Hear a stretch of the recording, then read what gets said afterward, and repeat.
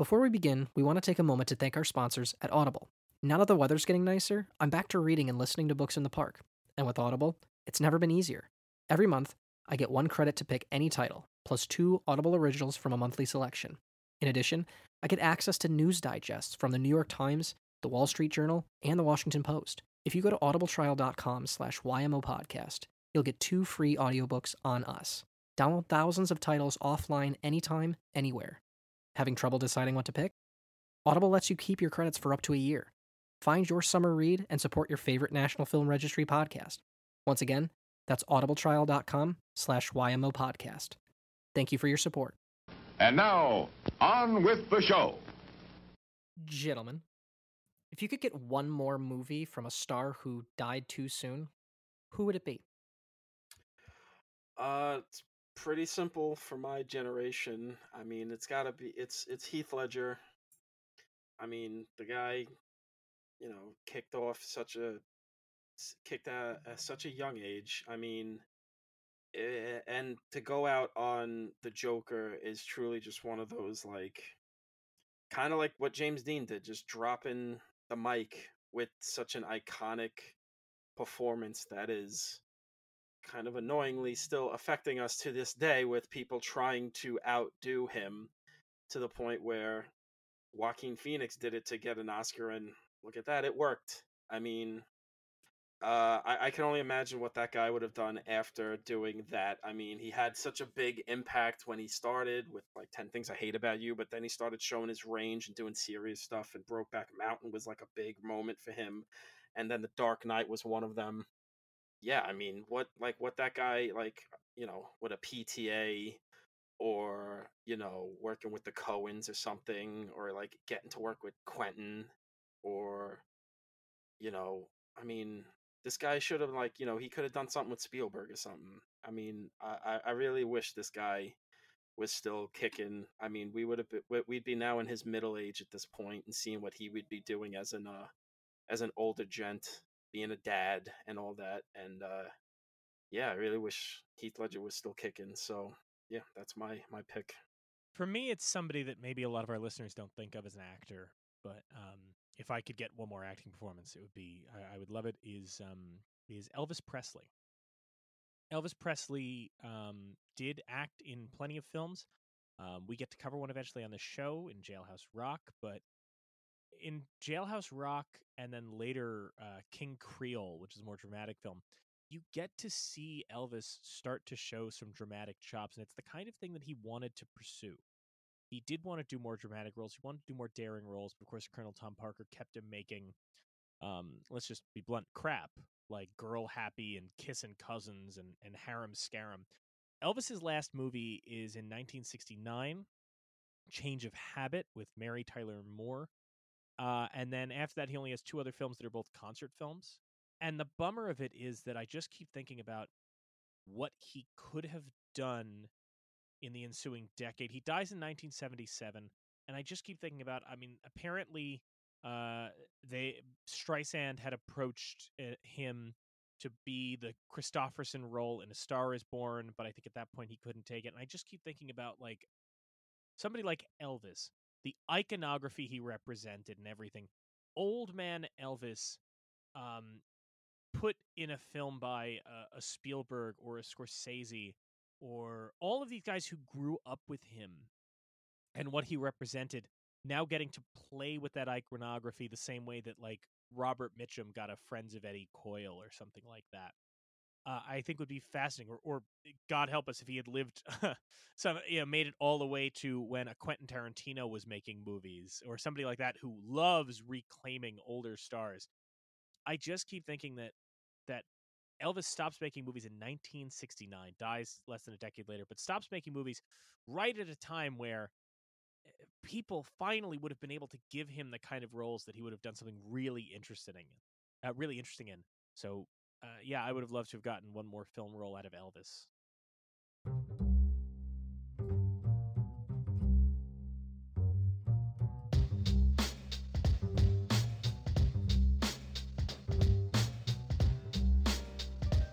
Every year since 1989, the Library of Congress has selected 25 films to add to the National Film Registry. The criteria? The films must be culturally, historically, or aesthetically significant. Each week on You're Missing Out, we take a look at one of these films to try and get to the heart of why they were selected and why they still matter. This week, we're tackling generational tensions and teenage angst. Blank Check producer Ben Hosley joins us for 1950s Rebel Without a Cause. Our guest today is a producer for Blank Check, the podcast, and is the founder and CEO of the Congratulations fashion brand. Ben Hosley joins us today to talk about Rebel Without a Cause. Ben, thank you so much for joining. Thank you for having me. I'm excited to be here. Welcome. We're excited to have you, man. Thank you for coming. Absolutely. I don't consider myself a rebel per se. I think that's quite a lofty title to sort of, put on oneself. But I do consider myself at least a true admirer and appreciator of scumbummery and just bad behavior in general. Well, that's what I'm so excited for. We're big fans of your show, Blank Check, and we're big fans of what you've brought to it. I think that truly what you have done on that show over the last 6-7 years, the show's been going now, something like that, right? 7 years 7 now. years, yeah. Yes. Crazy. You've been doing it over the last 7 years really kind of speaks to something that we had been talking about from the beginning of our show, which is the idea of that I think too often people kind of look at film as either like a thing that you obsess over and talk about shot choices and all this stuff, or you're a person who just goes, I don't know, I like movies. And what's great is when Blank Check started, you would, sometimes watch the films that past guests of the show, David Sims and Griffin Newman had watched. You'd watch along with them and occasionally throw in like a joking commentary, but kind of take this approach early on of, whatever, I'm not one of these movie people. And then as the show has gone on, you've really, with full sincerity, infused your point of view on these movies and talked about what spoke to you about them. And, you recently on the West Side Story episode had a lot to say about the depiction of the juvenile delinquents and, as you put it, scumbum aspects of that film. And seeing that grow, I think, is something that for us doing a show that's kind of all about helping people understand why these classic films are considered classic. It's been great to kind of see you bring that other point of view to these movies. I think it's been really great for all of us. Oh man, Mike, that's so sweet. Thank you. Yes, with Blank Check, I for sure have over time kind of become more and more of like someone who's on mic, more of like a personality on the show, and it's so fun for me. I mean, what the 7 years of this show has brought into my life is basically I have to constantly watch movies.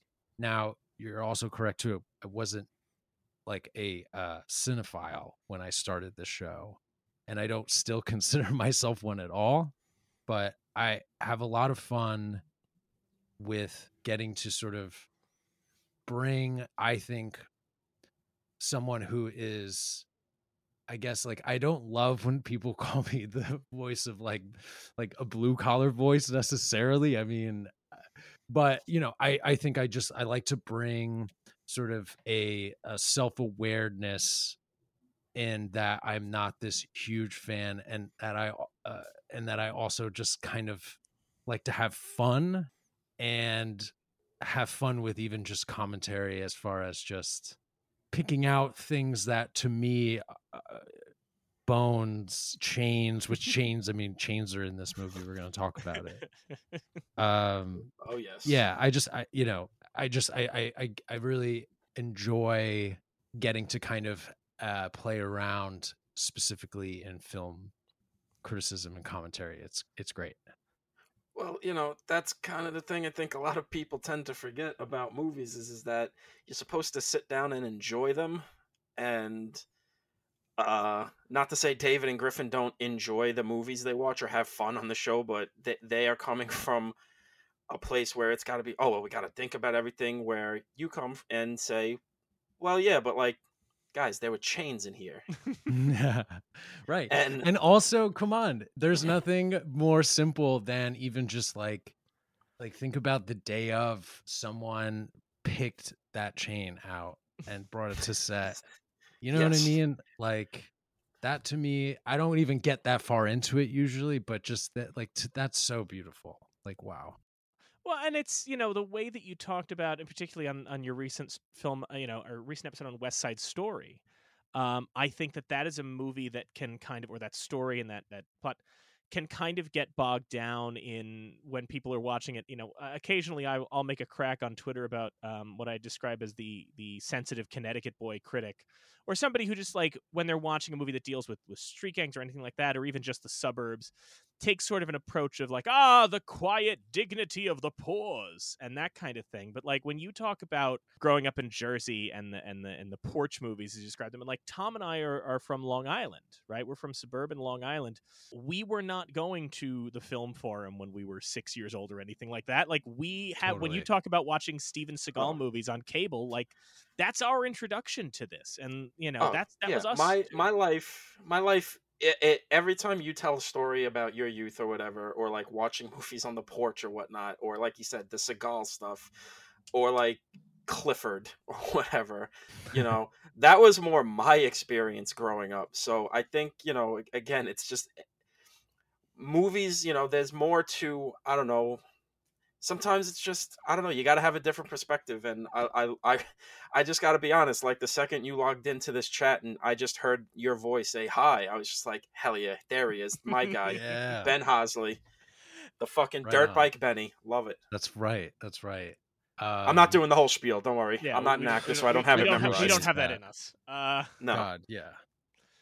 But the important thing to me, and the thing that I find so striking, is that, yeah, that's how you came to movies and came to appreciate movies, kind of similar to how we grew up with that, but that you then take that point of view and that perspective and bring that to watching The Piano, or watching some of these films that other people who maybe view themselves as a genre person or a B movie person maybe doesn't explore. And I think that's so great. Yo, it's okay to not know about stuff, Exactly. which is like a And huge motto for me, just kind of in general.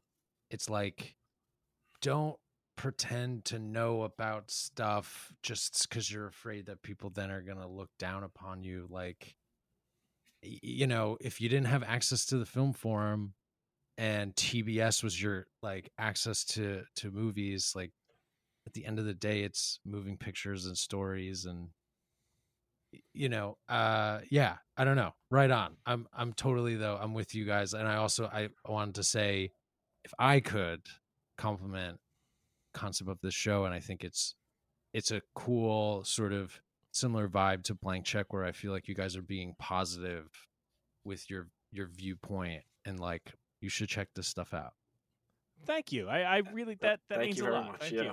That's, You're welcome. it's for us. And that's why I'm so glad to have you. And to talk about this film in particular, is it's all about this should be a resource for people who maybe, if they do watch whatever movie is considered a classic, and they don't get it, instead of going, well, everybody else must be dumb, like let's try and help people find that. I mean, in the case of what we're here to talk about today, Rebel Without a Cause, I mean, it's possible that somebody watches this and goes, I don't know, it's hokey or it's this and that, but I mean, this movie in particular is in the DNA of so many movies going forward. So without further ado, before we talk about what we like about Rebel Without a Cause, let's talk about what the National Film Registry had to say.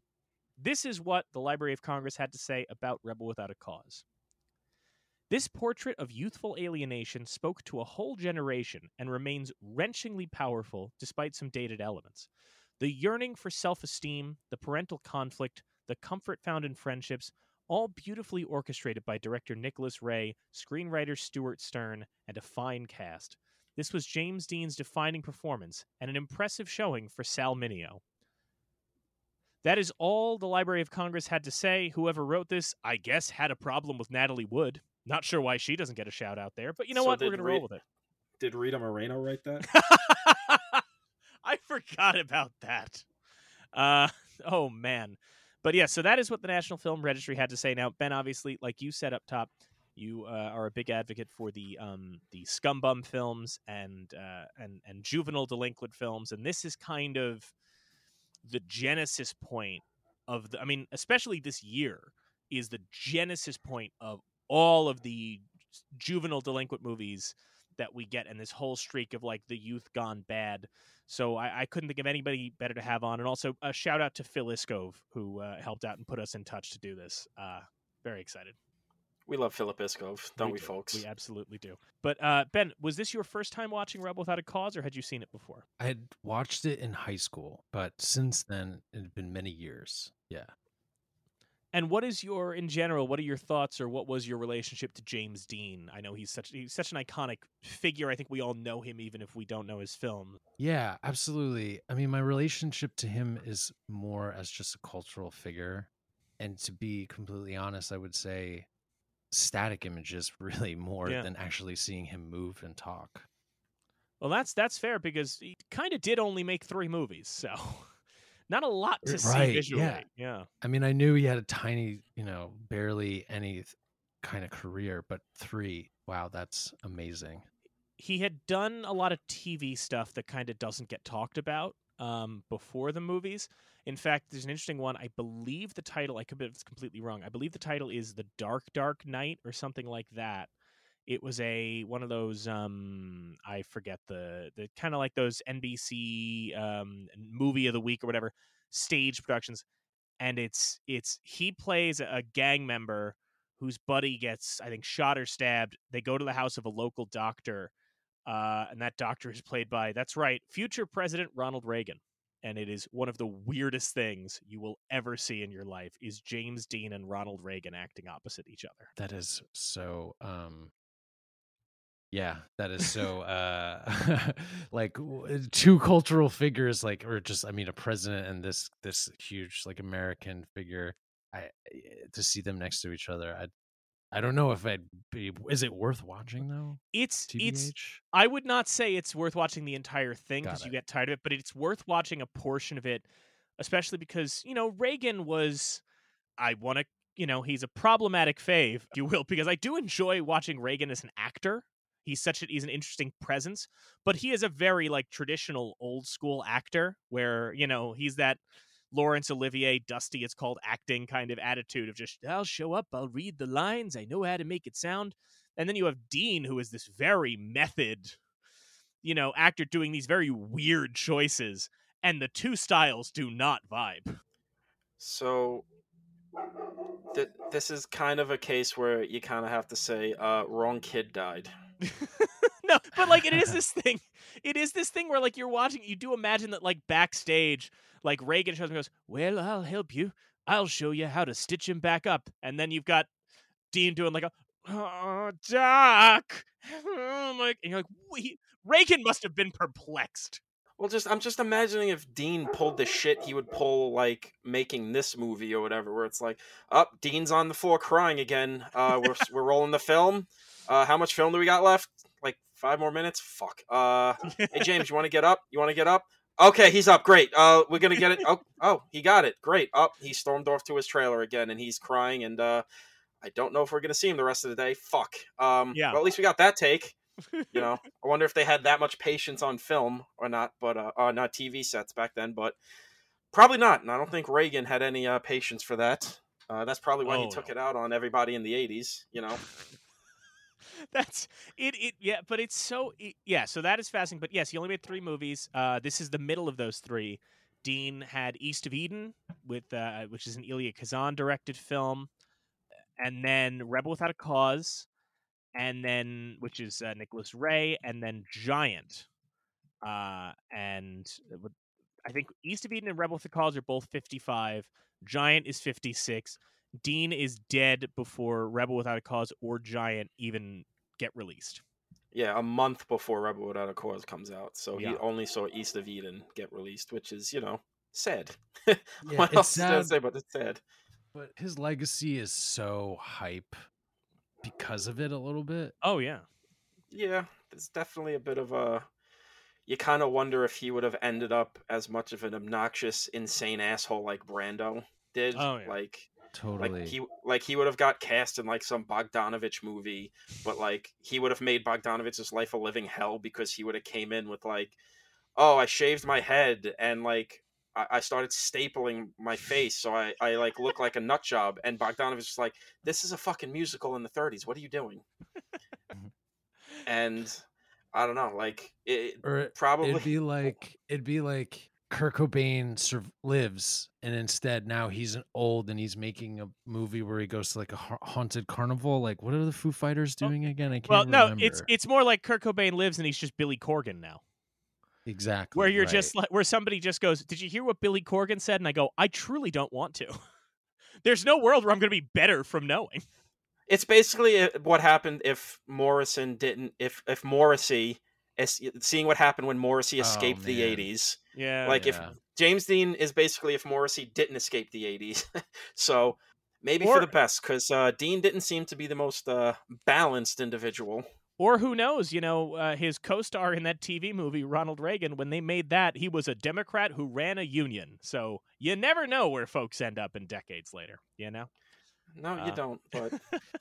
To go back to what you were saying before about just like him crying on set and, being sort of just like, constantly, I guess, in character, being, I guess, assume method, like it brings to mind this exaggeration of the artist, but of that era, that to me is like hilarious because it's like, I don't know, it's like the beatnik kind of like time or coding of like how an artist should act.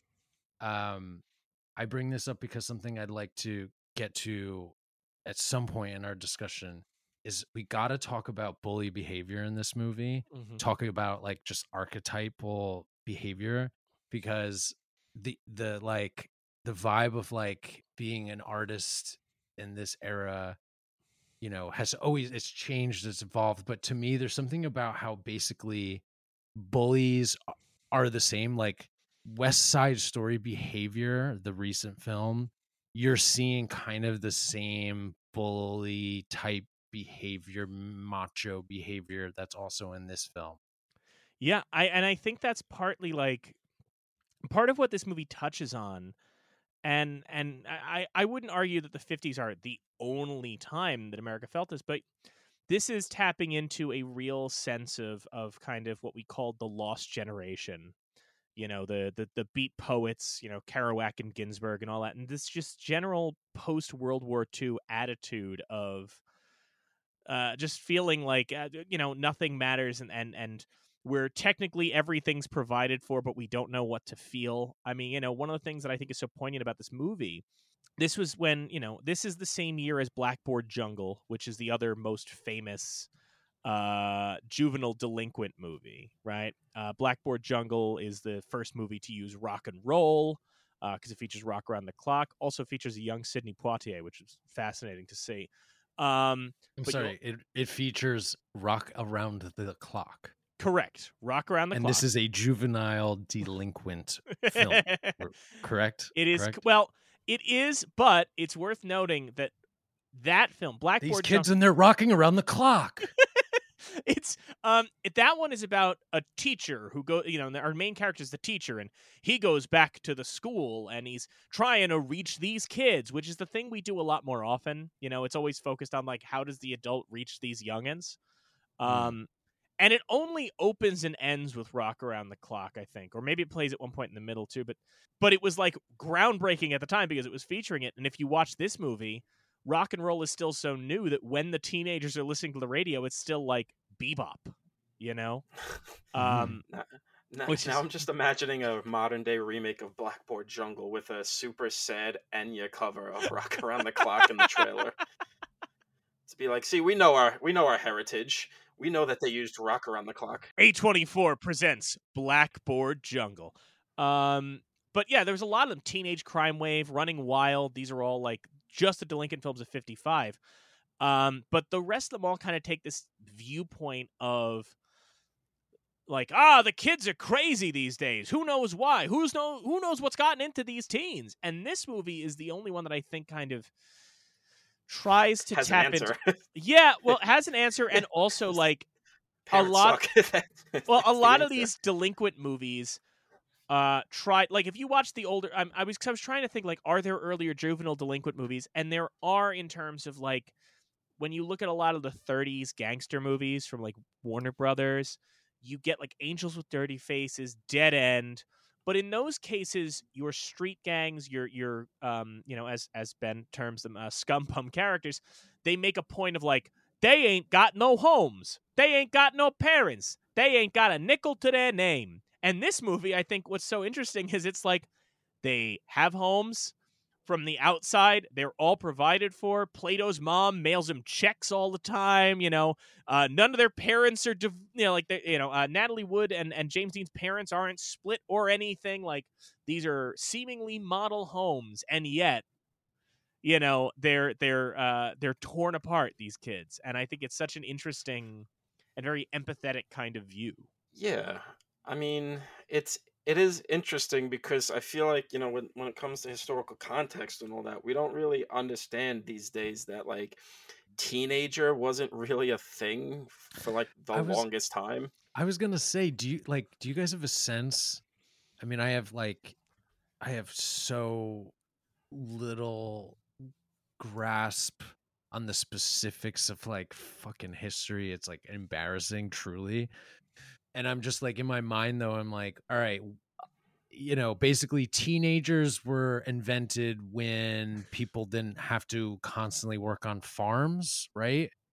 Essentially, right? Like, what's the correlation? I don't know. Essentially, I think it's also kind of maybe a little bit of a sort of marketing thing of, like, oh well, we got this young group where they just hit 13 and they're not at work yet because they got to go to high school. How do we market shit to them? Oh, I know. It We'll always say comes they're a back to specific group. brands. It Fuck kind me. of does in this goddamn country. Well, and there's But, also Apologies. I'm sorry. I didn't mean to cut you off, Tom. No, please. No, it's totally fine. I just got heated. It's like fucking brands, of course. That's the American dream, baby. Make sure a brand invents something for you. Well, the brands are speaking for me now. Thank God I can be free, knowing that they put a scene representing me that can be easily cut in China. Well, but it's also about, like, it's more than just the brands or anything like that, too, because the other thing you have to remember is the last time America knew any kind of prosperity was the 20s, right? Because, by the end of the 20s, the Depression is about to begin. We have the entire 1930s Depression where if you're a young person, if you're a young able-bodied person, you're going to work. You are going to a factory. You're getting married at like 16. Right. You don't have a chance at being a young adult because you're basically like, I mean, really, like, oh, you're a man now means you're a fucking man. Go out and work. And then the war happens where if you're 18 years old or even a little younger, you're going to the goddamn battlefield, right? Hell, 15-year-olds are fucking easily able to sneak into the war. So, Exactly. think about how many 15 to 19-year-olds got slaughtered in the war, which just rewrites how people think about their children in terms of that as well. So then think about the fact that the teenagers we're looking at in the 50s are a psychologically scarred group because they were born into war, right? Anybody who was a teenager in 55, you are born during, or in the immediate aftermath of the goddamn World War II. These kids in this movie were they're like 15, 16, so they were 2 years old when we got into the war. Yeah. And then it's just like nonstop like mayhem throughout their youth. And then prosperity, and our parents are coming, our fathers are coming home from the war, and seems like he's not in the best of moods today again, and everything's just kind of like it's supposed to be okay because the war's over and the country's booming with the economy, but there's something rotten in Denmark. Baby boomers, really, if you think about it, is basically just like our parents came home, or really our parents or grandparents, whatever, but they came home and they just smashed. Like, that's what that is. Yeah. And like a whole generation of where everyone was just like, like away for so long that they just had, But then went to hell. But then factor in like the baby boom, like the babies who we call the baby boomers are conceived during this post-war period. the teenagers during this period, when the actual baby boomers are like, they're not teenagers does not just mean like, oh, they're in between child and adulthood. They're also in between the generation that went to war and the babies that are born into new suburban prosperity. And these are teenagers who are essentially being told like, hey, everything's good now, but also remember that only a couple years ago we invented a thing that could wipe out all of civilization if we just drop a couple bombs. Also, we're going to war in Korea. Also, the commies are coming to get you, and you could die at any minute.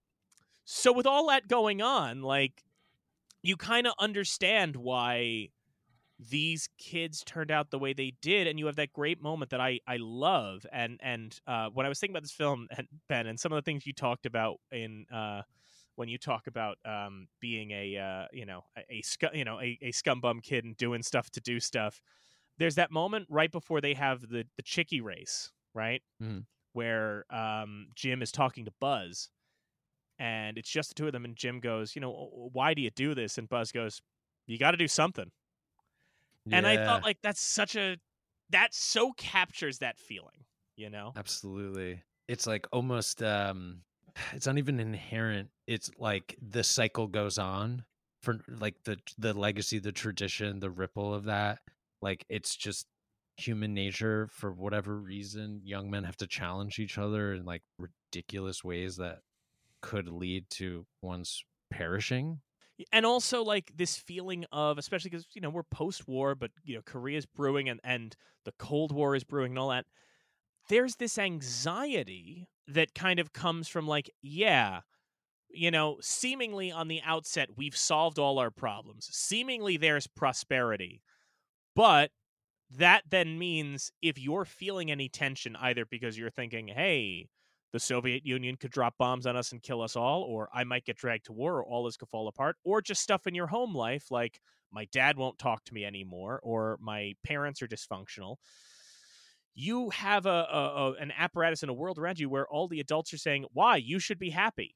You don't have any real problems. And so all that anxiety builds up, that pressure builds up, and you've got to do something with it, And it's also again that thing of like they have nothing to do because there is prosperity in these kids' lives. They don't have to work. They have no responsibilities. Everything is ostensibly fine. So they kind of just have nothing to do but sit around all day and fret about all the shit that makes them upset, to the point where, James Dean, we open up with him crying in the middle of the street playing with a discarded toy. We find out that Plato's fucking shooting dogs because he's just so whacked out of his mind with grief, basically, from his father abandoning him and his mother not giving a shit about him. And then this girl, again, nothing else to do but, well, I guess I'll go with this guy who likes to play chicky with his car because, well, it makes me feel alive a little bit because my father doesn't want to look at me anymore. And it's all just, we got to fill the time. I mean, we see that shit today, with all these, in the suburbs and shit where kids are, they're not drag racing or whatever, but they're fucking popping pills to just feel something. Oh, kids are drag racing they too. absolutely are. They're doing Oh, they both. are. I know they are. There's a strip right next to my house where we hear them drag racing every night. I'm just saying in John, general. wasn't there like a drag race that ended in Airport Plaza a couple years ago that made like national news? Listen, I'm just saying I'm trying to just say it may not be as prevalent today because drag racing in today's cars look stupid as compared to the cars back in the 50s. These stupid boxy little plastic toys we got, but also, yes, Ben's right. It is still happening, but it's also now happening with pills to make this slow, inevitable demise over the cliff feel even longer. Well, and there's also, like, remember that on top of that, like, this is the first generation that's starting to question their parents' rules, Yes. And this happens a lot now. This is a cycle now, but like, the 50s were all, I mean, we forget, like, from the parents' perspective, like, the 50s were all about rules of like, well, this is how to cut your hair. This is what kind of clothes you can wear. You can't wear blue jeans to school. You can't, the dance, you got to leave 6 feet apart or wherever, all kinds of stuff. And you've got a generation of teenagers who are basically looking at this and going, well, why? And also, hey, why can't we hang out with the kids across town whose skin looks different than us? And, well, what's so wrong with us, necking in a car? And like, there's all of these rules that they're starting to question. And I think part of that comes out of a sense of hopelessness. Part of that comes out of a sense of complacency. So long way around, Ben, you're talking about like the birth of the teenager. Yes, it is studios and other corporations marketing to young people who now have disposable income, but there is also just this element of kind of what a lot of, I think, people of our generation sort of felt post 9/11, and I think that the current generation is feeling kind of post 2016 or post COVID, which is, this feeling of just like that when we were kids there was prosperity to some degree, and now it's feeling like it's getting stripped away a bit, and now it's feeling like at any moment things could go to shit. There's a clear, line from something like this all the way to, Euphoria right now, right? I think, what is it? Rue had a line about, if I don't do drugs, what am I going to do? Which is on par with Buzz saying, well, we got to do something, Right on. Absolutely. Yeah, I had a similar thought where I was just like, Euphoria compared to this, like, it's how many years later now? What, 70 years between the two? Yeah, more or yeah, less. just about. Yeah. Like the two, things have changed, and as far as depicting teens on screen. But at the same, Yes. I guess they are still, Hollywood is still like, whatever, if they're 36 years old, they can play 16. It doesn't matter, that's still going. I mean, if anything, we've weirdly circled back around in a way. Where in the 50s, there was a lot of conversation at the studios going, well, you can't imply that Natalie Wood's character is having premarital relations. Oh, you can't imply, and the Hays Code's still kind of going on at this point. And then, I feel like we kind of got away from that, and we circled back, and we could get to the point where in the 90s, Larry Clark and Harmony Korine could make Kids. And now I think 30 years after Kids, I imagine if Twitter or Tumblr discovered Kids now, there would be conniptions about some of the things that happen in that movie. Oh, I'm truly imagining people who watch that fucking reality show, the talent show, what is it? Big Show? Big Top? What is it? Going Big Show? Go Big Show, yes. The Go Big Show, and people going, ooh, Rosario Dawson, what has she done? And going back to Kids. I mean, that's got to be a great Friday night with the family. Well, like, just throwing on Kids on the Criterion Channel. But also, it's funny, too, because these, other than James Dean, like, Natalie Wood and Sal Mineo are actually, like, kind of the right age for this. And James Dean's only 24, even though he looks like a solid 37. I mean, it is funny, though, that, like, 5 years later, West Side Story comes out, Natalie Wood's in that. Yeah. And then she's probably the only one even close to the age she should be playing, race notwithstanding. But then everyone else around her is like 35-year-old men that are just like, yeah, we're in high school. Yeah. As they like, the camera angles, they cut to another camera angle and the 5 o'clock shadow comes back.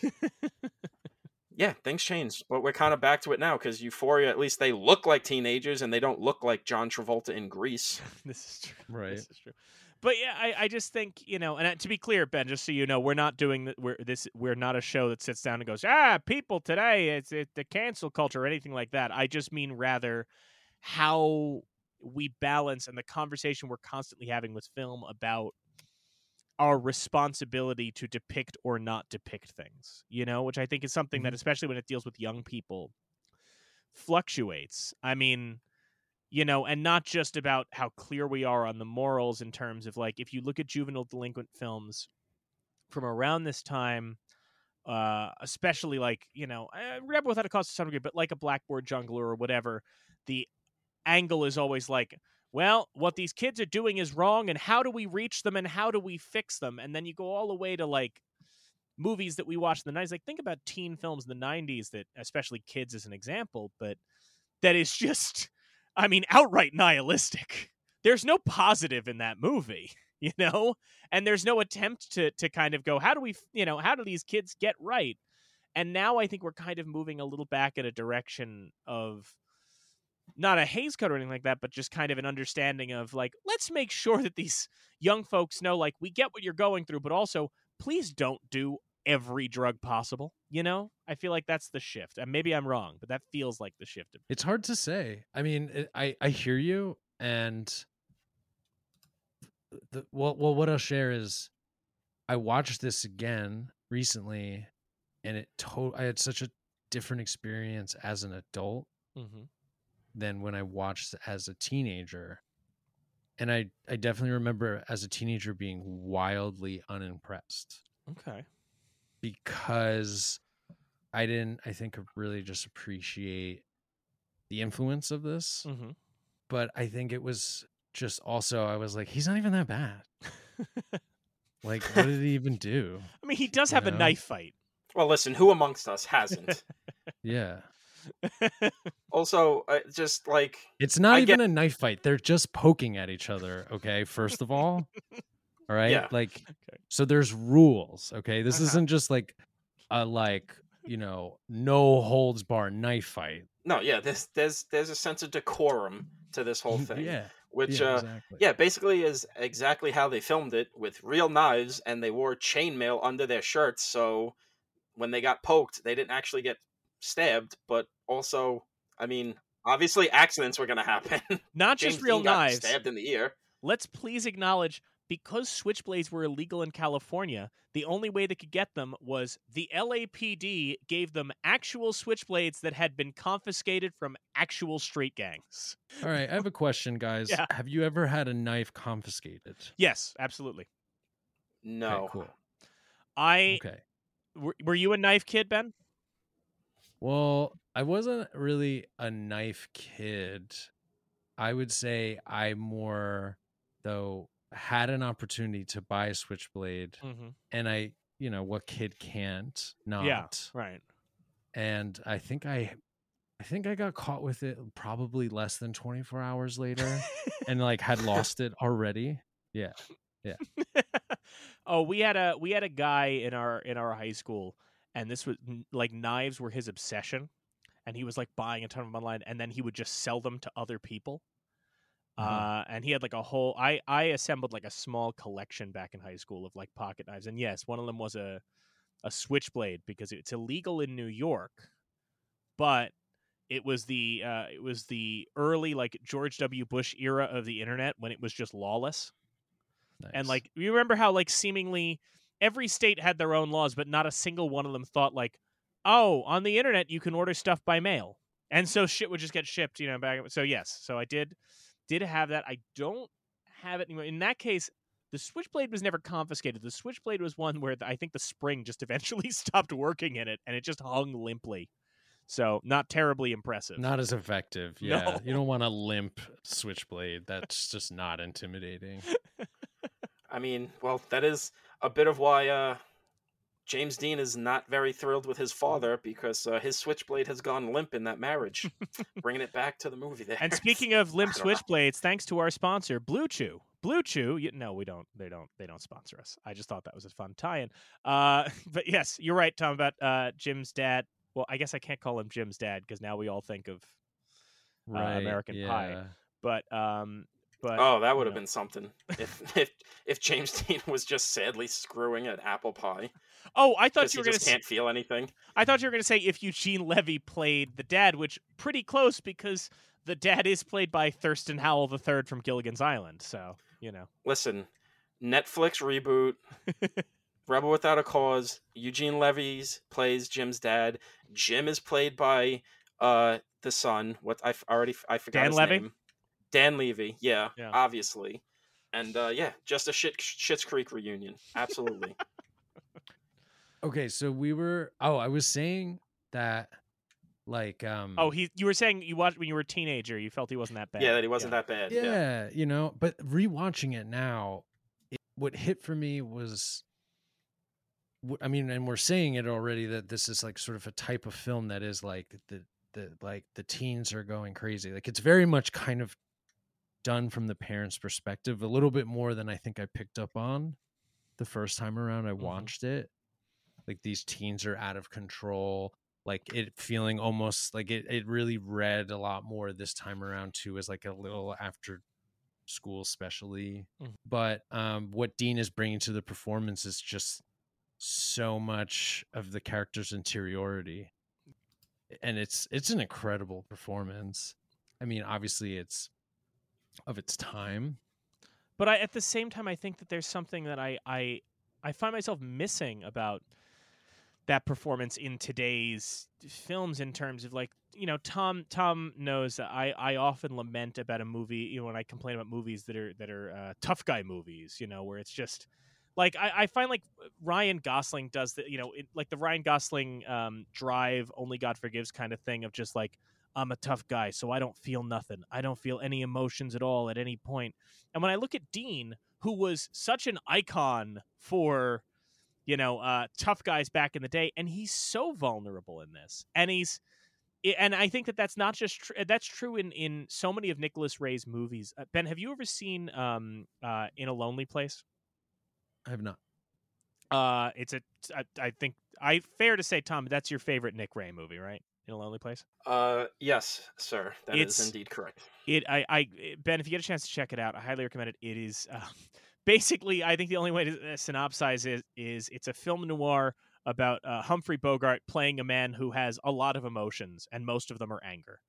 And it's so interesting to see that, because there is just like there was in the 50s and 60s kind of a real vulnerability to our on-screen depictions of tougher guys, and like a guy could have very clear anger issues and also cry, and I think that that's a lot closer to what a lot of the moments where Jim is vulnerable in this, I think, speak to the moments where a lot of us feel vulnerable. I don't think it's not him crying just over nothing. There's that moment where he's talking to the cop and says, like, if I could just have one day where I didn't feel so confused and felt like I belonged somewhere. Like, that feels like such a universal feeling, And it's a universal feeling, and it's so of that age in your life. Yeah. And like on rewatching it now, like it has it I was like, oh my God, like just really remembering and feeling that time in your life when you're a senior, junior in high school, and just like the pressure you feel about your future, and the pressure you feel of just fitting in with your peers, having romantic interest, and how to pursue those people. It's really such a hard time.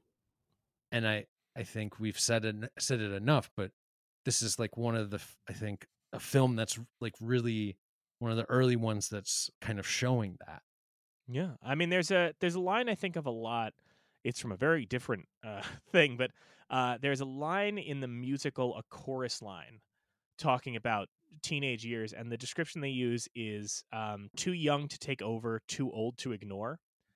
And I think that kind of sums up the idea of being a teenager, which is like you suddenly have control. You suddenly have a degree of power and a degree of self-awareness that you didn't have as a child, but the world is not ready for you to actually do anything yet. And the world is not built to accept you yet. So as a result, you're in this position where you have the power to exercise control over things. You have the power to do things, but nothing to do. When Jim is talking about, like, just wanting to feel like he belonged somewhere, I think about, like, I mean, look, when we were teenagers, right? I think we all at some point broke shit, blew shit up, got into all, caused a lot of destruction. And I think part of what motivated us to cause that destruction is just you felt like you were actually doing something by destroying something. You know what I mean? If you threw a rock through a window, you actually got to feel like you had some control over a world that you otherwise didn't. Am I you know what I'm saying? I know what you're saying. I also think it's just you're maybe angry. Yeah. You're also just acting out because, I mean, I don't I didn't I am in therapy. So I'm currently working on all of this. Why I'm like asking this question of myself, like, why did I have a slingshot? And I Yeah. don't think I can answer that question necessarily, other than to say to break stuff with it. So, I mean, I think, if I had to read into it though, I was an angry kid, who, was just like looking to put that energy and point it towards something. Yeah, and I think that that's kind of what motivates everyone in this film. I mean, one thing I think is so compelling, and you talked, Ben, about like watching this as a young person and then watching it as an adult. I think the thing that really changed for me from when I watched this young to now, and I watched this movie a ton when I was young because I had the James Dean box set. I was so fascinated by this. But the thing I thought was interesting is when I was a kid, I really got what was going on. I mean, I felt like, oh yeah, the film is very direct about what's going on in Jim's household, right? Because you have those monologues that Jim delivers about his dad and his his emasculated father, and you're tearing me apart. And Plato is very direct about what's going on in his home. But I think as a young person, I didn't get what was going on with Natalie Wood other than like, oh, her parents just don't understand her. And this viewing is when I really clued into the sexuality aspect of it, and the fact Yep. that the father is, essentially like that Natalie Wood's main problem is because, and I think it's in part because, especially it's the 50s, we're not talking about sex. We're not talking about any of this to our young people.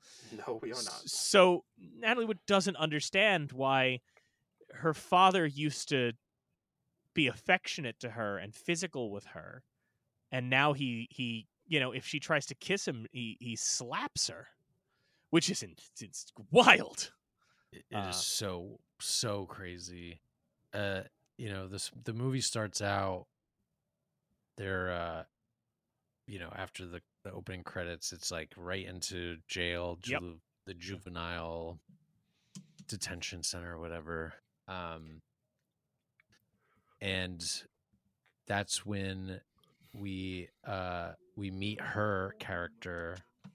And no, I guess it's then later with the second kind of interview, more with Plato, but psychotherapy, counseling comes up in some way. And I want to mention that too, because I think that also is weirdly kind of becoming more and more of a relatively mainstream thing at this time. Yeah.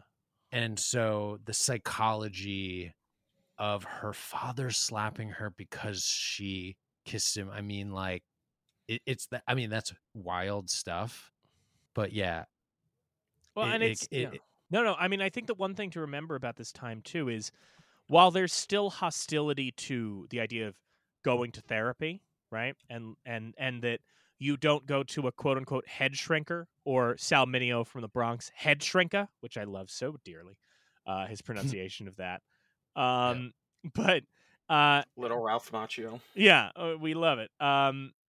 But so is Sal Mineo, and the idea of a regular person, quote unquote, going to that is still taboo, and would be for decades. But this is the introduction in the 50s of the idea of psychology coming into play. I mean, even the book that this is based on is a nonfiction book that's kind of getting into the psychology, and suddenly your average American is becoming vaguely familiar with ideas like an Oedipal complex and things like that, and starting to get into, the understanding mental health, but in a way that we kind of cyclically do in this country, where we get introduced to mental health concepts, we start to understand them, and then we over understand them to the point where we're just throwing out terms left, right, and center. And that's kind of like in that 50s era where people are kind of dying. I mean, that's 6 years later with the movie, but West Side Story, that whole bit in, G Officer Krupke, where they're doing the song, right? Yeah. And it's that entire thing is just about people, overanalyzing and ascribing different causes to this, It's the bureaucracy, but it's just this endless cycle. Yeah, and we're seeing it It's a snake eating its own tail, the system. we're seeing The it failure now. of it. Yeah, and we're seeing it now with obviously there are people online making jokes about how every single film or TV show that comes out now somebody goes, it's about trauma, right? And it's about this, and just kind of they've reduced things to kind of buzzwords in a way. And I feel like that's one of the other things you're dealing with, I think, with this film is that the approach to psychology in the 50s, especially when it comes to these young people, is not let's help you, but just kind of this stance of, all right, let's figure out what's wrong with you. Let's figure out what's wrong. And then once we've identified what's wrong, we will send you to prison or to a facility where you don't leave. And then where they will electrocute you. Yeah. Yeah. Like you guys recently, I mean, I guess not recently. And when this episode comes out, it won't be recent because you guys Right. will be on to your next miniseries and what have you. But when we're recording this, you recently talked about An Angel at My Table, right? And Correct. the electroshock About therapy author, in, what is her? Janet Frame. Thank you. I almost said Jane Curtin, which is a very different person. But Janet Frame, and the fact that it was kind of like this feeling. I mean, obviously she did have mental health issues, but this idea of kind of just going, all right, we figured out what's wrong with you. Now go away until it's fixed. And that's kind of what we're dealing with now. And, you see it again in the 70s. And again, we're seeing it in a different direction now, which is like at a certain, the people, they have, the society has the language to identify certain things, but they don't have the tools to actually properly address it. Well, I mean, I'm a Prider's side guy. I just want to say, like, I totally hear you, but I also think talking about the 50s, right? Like not that long ago, they would treat like mental health with leeches or some shit. You know what I mean? No, like for we've sure. come Yeah. a long way, but then it's like we've got a lot to go. well, for I mean, sure, yeah. because also think about this aspect of it. Why Plato wouldn't want a head shrinker, as he says, is in 1955. A head shrinker might very quickly and clearly understand that Plato is gay. Yeah. And that is not something you want to be found out as in 1955 suburban California, which is, yeah, they will throw you away and electrocute your brain, hopefully to quote unquote, get the gay out of them. Yeah. Like Ben said, yeah, they came a long way from the 50s from, leeching the problems away, but also Plato wasn't going to have the best ending no matter if he got shot or not at the end, Yeah. I mean, and you also have to remember, like, we're as a country, we're at that point, 1955, we are only a few decades away, beyond when our country was like heavily advocating for eugenics and shit. So, there's still that attitude in our older generations in the 50s that are like, let's get the problem people out of society. I mean, shit. 15 years ago, in the time of this movie was World War II, but also 15 years ago, like 1940s, like actually 1940 Madison Square Garden, there was a Nazi rally. That kind of shit wasn't that long ago from when this movie came out, where, yeah, a lot of people were just open with, yeah, this needs to be a much whiter nation. Yeah, so there's a lot of,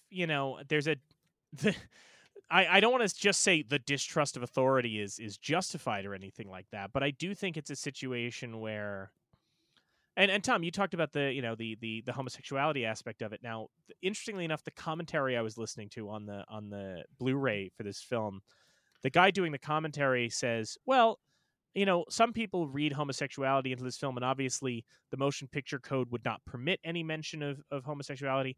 He goes, it's up to interpretation.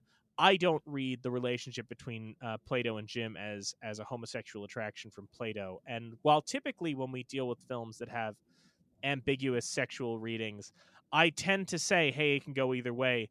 I gotta say, this is one of those movies where, especially with Nicholas Ray behind the camera, I'm like, there's no way you can read this any other way to me. I mean, just the way he looks at Jim, but also like he opens his locker and he's got God, I can't remember who's the picture. He's got a picture of Alan Ladd. Yes, like a movie star photo of Alan Ladd in his locker. I mean, And yeah, like what you said, with Nicholas Ray behind the camera, and also what Nicholas Ray did to Salminio off camera is kind of, yeah, they're leaning into something Yeah. here.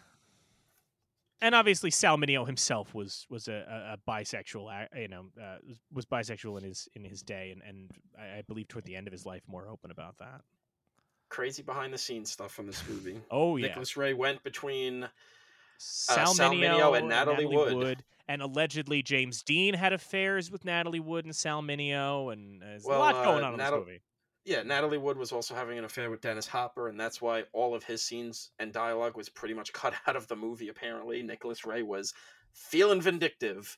And surprisingly, though, you wouldn't see... I don't think you see, like, a crazy production while watching the movie. It feels pretty, yeah, like, straight, concise, to the point. You know, it doesn't feel like there's deleted scenes or anything that you're missing from the movie, at least in my view. This was the first time I've seen it, and I still have a pretty clear sense of the movie. Oh, I think there. What I was like wondering if it got cut out was there was no huffing, and I just feel like that's a big teen thing in general, like kind of universal. Again, you know, like teens still grabbing a rag.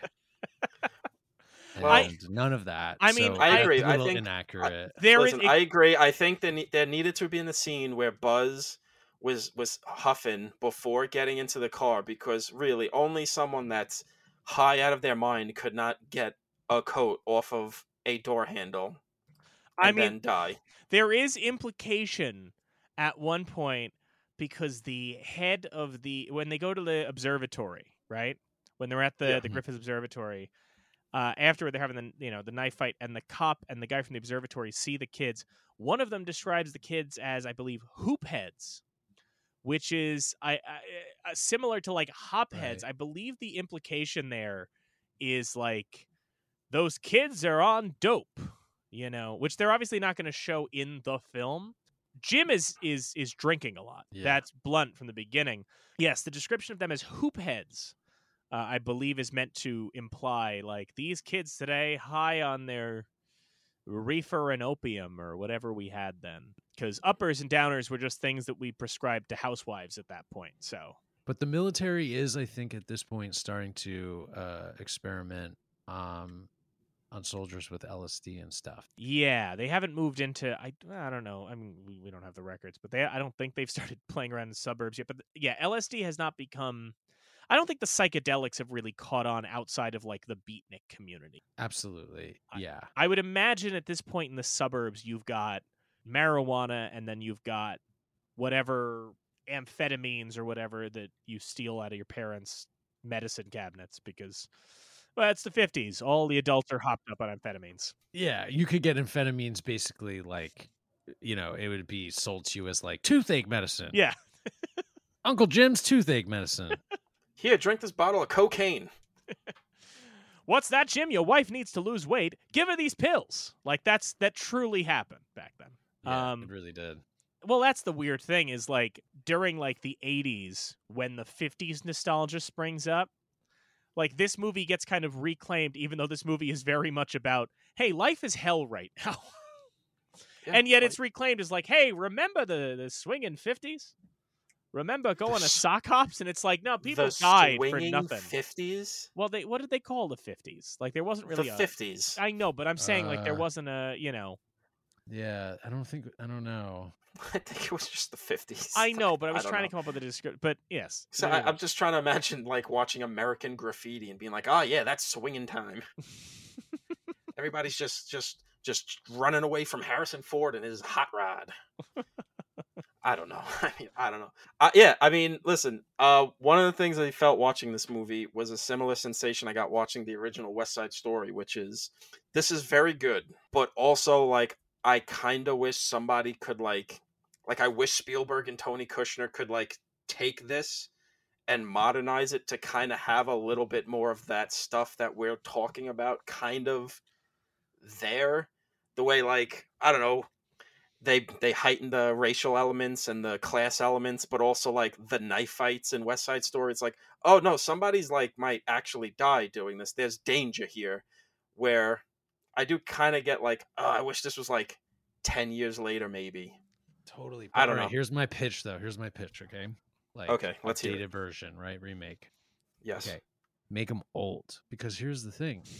I'm an aging like guy, I'm trying to figure out how to like stay true to like that punk kid, but then also not like, you gotta evolve, So I'd love to see a Rebel Without a Cause with a character, Jim, old, okay, going to a retirement home, new guy in the retirement home.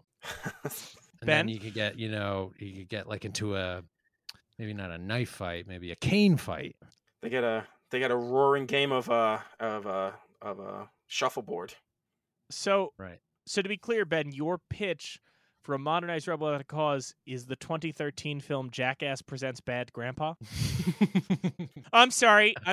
Let me give the full title. Academy Award nominee Jackass Presents Bad Grandpa. I'm sorry. I did Well, want to make this sure also Yes.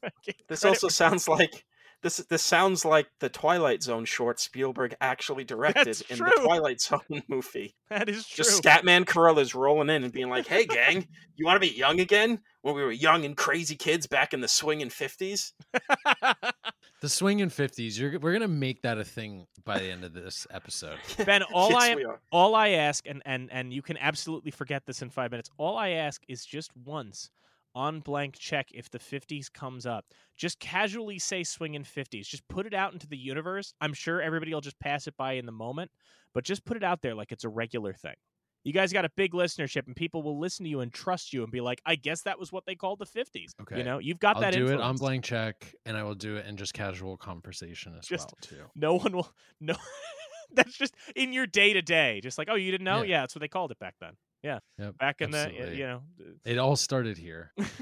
let me say that, Tom, to your point about like modernizing or anything like that. The difference is like, and for me, like I feel that more with the 61 West Side Story than I do with this, and that's solely because. And I mean, no disrespect to Robert Wise. I'm not going to be like Robert Wise was a terrible director. I mean, obviously, I Want to Live. I love The Day the Earth Stood Still. I kind of like Star Trek: The Motion Picture because I'm that kind of guy. But I think that Robert Wise did not necessarily have the visual language as a filmmaker to convey the subtext in a way that I think Nicholas Ray. I mean, this movie is visually remarkable to watch. I mean, not just because it's in CinemaScope or anything like that, but just some of the shot choices I think really speak to what's going on in these scenes in a way that they had to deal with the code, and I think that maybe inspires them to come up with some fun visual things. I mean, obviously the tilted angle when Jim is fighting with his parents on the stairs. There's a beautiful overhead shot when they're going into the empty pool. There's a lot that Nicholas Ray is saying things with the images that I think sometimes speak to the emotion of these characters and the emotion of these moments more than having a line of dialogue necessarily could, No, listen. I think this is a better and more complete and fitting, I guess, movie than West Side Story. I just think there's like, it just has that you just want it to be just slightly more modern and be able to slightly get a little, maybe it also have a little more clear-eyed sense of the time, because this is good at sensing the time and like the problems of the time, but you also kind of want to have some changes where it's like, okay, they're maybe a little too okay with the cops in this movie, instead of like layering in that the cops might actually be a big part of the problem too, or some stuff like that. I don't know. I'm just saying. It's weird. Tony Kushner, give me a call. I would say it's the opposite. I would say that I think this film is fairly clear in its stance on the failings of the policing system, because you introduce us at the beginning. Oh my God, I'm forgetting the actor's name. The chief from Get Smart. The cop who befriends Jim at the start, right? Yeah. Because all three of them are in jail at the beginning, and he speaks to them all, right? And he speaks to all of them, and you get the feeling that like, oh, if you were watching this for the first time, you would think, oh, this is kind of, this is going to be like a Blackboard Jungle. This is going to be a movie about this one cop and how he helps these three kids. and he like, oh, Jim, call me anytime, and Plato, let's try and help you out, and all that, right? And you then killed 5 dogs? That's okay. No judgment. Cool. Yeah. Maybe talk to somebody about that, my man. Anyway, have a good one. Okay, Yeah. Tom, I'm now all for your remake, but Ben has to play the cop in exactly that delivery. That has to be Yeah. his character. But what I'm saying is, Oh, you killed 5 dogs? Oh yeah, absolutely nothing, not a problem. Also, hey, here's an application to be a cop. but I'm Wait, actually, you're hired. You're now the chief of police. but I Yeah. but I do think that when you think about it, like the only good law enforcement character is him, is the one guy who befriends all three, and then he doesn't actually do anything. The moment Jim needs him, he is pointedly not there. And then Jim is trying to talk to the other cops who just brush him off and want nothing to do with him. And then the only actual thing that any cop does in this movie is shoot Plato. Like, this movie is very much like, it starts out I think tricking its audience into thinking, well, this guy seems upstanding. He's going to help these kids out. And then his one moment he could have, he's not there. They don't actually fix Well, anything. I think that's more of a thing about them being adults instead of being cops, because they do at least paint him as wanting to help Him, Jim. yes, And but he is but the but one then they guy also in this give the broken system. All right, but then they also give the cops kind of that typical for the time out of, oh, well, Plato had a gun, they had to shoot him, instead of just being like, well, no, they would have just shot him because that's kind of just what they would have done, instead of that's kind of a 1955 out. That they were doing shit like that in the 80s too. Like, oh, well, he had a gun, he had to do it. I mean, it's literally the fucking plot point for Al Powell and Die Hard. Well, the kid had a gun. I had nothing else to do. Do you think they call negotiators in all the time, though? No, it's just because, like, I know that wasn't the original way Plato was gonna die. That's just kind of how they got to it. And Interesting. Yeah, do you I want don't to know. speak to the Maybe original Plato death, Tom, while we're here? I gotta find it in my notes. I mean, if you know it off the top of your head, I just remember that it wasn't this ending. I have it somewhere in my notes, but I was hoping you had it sooner, so I wouldn't have to. No, I don't, because I'm a sloppy boy.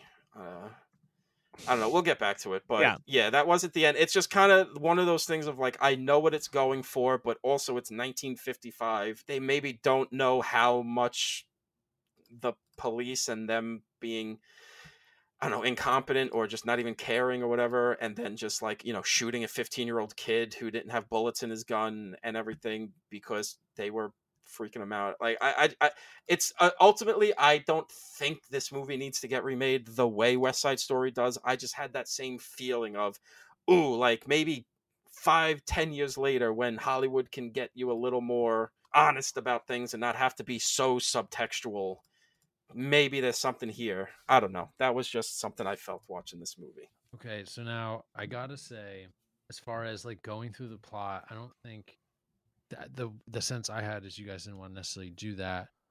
But I mean, we're just here for looking- whatever. Oh, wait, let me make one note, by the way, Tom. Sorry, Ben, give me 1 sec, because I knew I had this Yeah. offhand. In terms of Nicholas Ray and his attitude toward law enforcement, it's just worth noting that he was actively involved with filming the Black Panther Party and the Chicago 7 and the War in Vietnam, and Nicholas Ray and his crew arrived at the scene of Fred Hampton's assassination to film it the next day. So whether or not where this film stands on the effectiveness of law enforcement, Nicholas Ray definitely is of the reading that the police absolutely failed these young people. So just wanted to put that out there in terms of Nicholas Ray and his particular stance. Sorry, Ben, continue. Cool. No worries. So something we hear, I think, basically between Jim and his dad really early on, that I think is such an important line. And it's like called back at least once, if not twice, as the 10 years. Mm-hmm. Yeah. And the other part of that is you'll look back and laugh. Yeah. Which is a Minor Threat song that I love too. But yeah, that which again, minor threat's a perfect example of like, you're angry, you're in your late teens, early 20s, and everyone's telling you like now doesn't matter. Yeah. And you're like, well, I feel now, right now, and I feel bad and horny and confused. And everyone around me is telling me that like these are the best years of your life, and they don't feel like the best years of my life whatsoever. Even just the whole like idea of appreciate this time. Like adults are always saying that to you, appreciate this time. And of course, I understand now, I'm in my mid 30s, like what they're getting at. But when you're at that age, the energy of your life is very different. And it's interesting you say, you point to that, because I think part of it too is I mean, you have Jim's father telling him, like, well, this won't matter in 10 years, you won't remember this. And what is Jim harping on is the idea of like honor and self-respect and all of that. And I think that Jim's relationship to his father is, he sees his father as is emasculated, as spineless. His father's wearing an apron. His father is non-confrontational. And I think that where Jim's anger comes from is kind of a reaction to that. He looks at that. I mean, look, a lot of us have that, I think most people, just psychologically like have things when they look to their parents and they hit their teenage years where they go, I don't want to be that. And I think that, especially in this case, that's the way he looks at his father. And it's not just about, oh, in 10 years, it's the idea of like, that in 10 years, I'll wind up like you. And I think that if he wants to be something different. I mean, the very first time we see Jim over the credits is he's drunk. He comes across this mechanical monkey toy on the ground. And what does he do? He tucks it into bed. He's paternal to the toy, right? And I think that, what you're saying, Ben, about, that the 10 years, who you'll be in 10 years, like, there's also an element of, when they say enjoy it, these best years of life, this is the time where you're figuring out who you're going to be, right? Your teenage years are when you are figuring out what kind of person you are going to be. So when you're looking back, knowing where you wound up, it feels silly. Well, everything you got mad about felt silly, but in those moments, it's defining the person you would become, right? Absolutely. And it's like now it's like, or even it just making me like some like little jerk off on Twitter just drop like, you're going to look back and laugh, just Yeah. that little young troll. But yeah, unfortunately, they can actually look back and see all the horrible shit that they wrote on the internet. And thankfully, we don't have to do that. Well, I mean, listen, Tom and I were of the MySpace generation, so there's some digital record somewhere, But there sadly is. I also kind of felt maybe a little bit of with the at the end when Jim's dad is like, "Listen, I'm gonna be the man you need me to be now," and all that stuff. And even with all the 10-year later, all this is gonna be a joke. It just always felt like, it felt to me like there's something in there of him trying to be like, I've been where you are right now. Like, because you get the sense that his father's also a kid of money, with the way the grandmother is in the police station at the beginning. She's got that old money, I could do whatever I want, and she's wearing a fur, she's got a shiny brooch, she's got money, she's got that like, ooh, like lady, like this the lady from The Simpsons voice.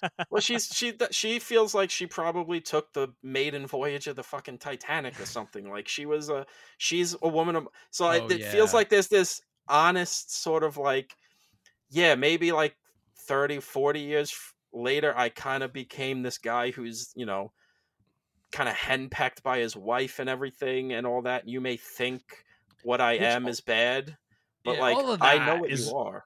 All of that is a little weird. It is weird now. That is one of It's those things where yeah, that is one of those of the moment. yeah, that's one of those things where it feels like in a remake they could maybe find different angles to show why Jim is so annoyed with his parents. But again, it's 1955. It's, I get it. The masculinity at types and ideals at the time Yeah. were of The such where he could mom, say, "Why don't you hit mom?" like, I know, yeah. The mom is essentially her character, she's just like a walking frying pan that's just like hitting the dad. yeah, I and mean, Such a bummer.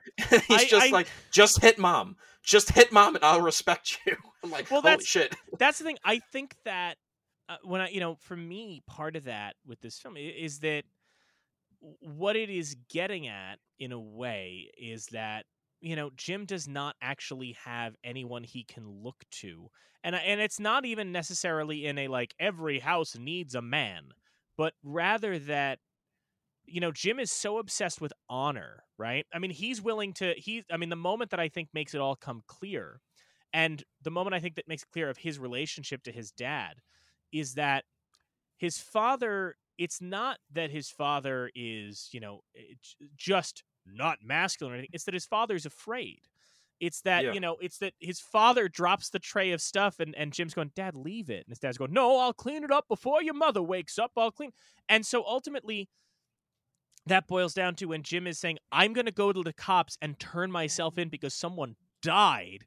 And his dad is going like, "Well, don't get ahead of yourself, son. Don't get it, don't do this, don't."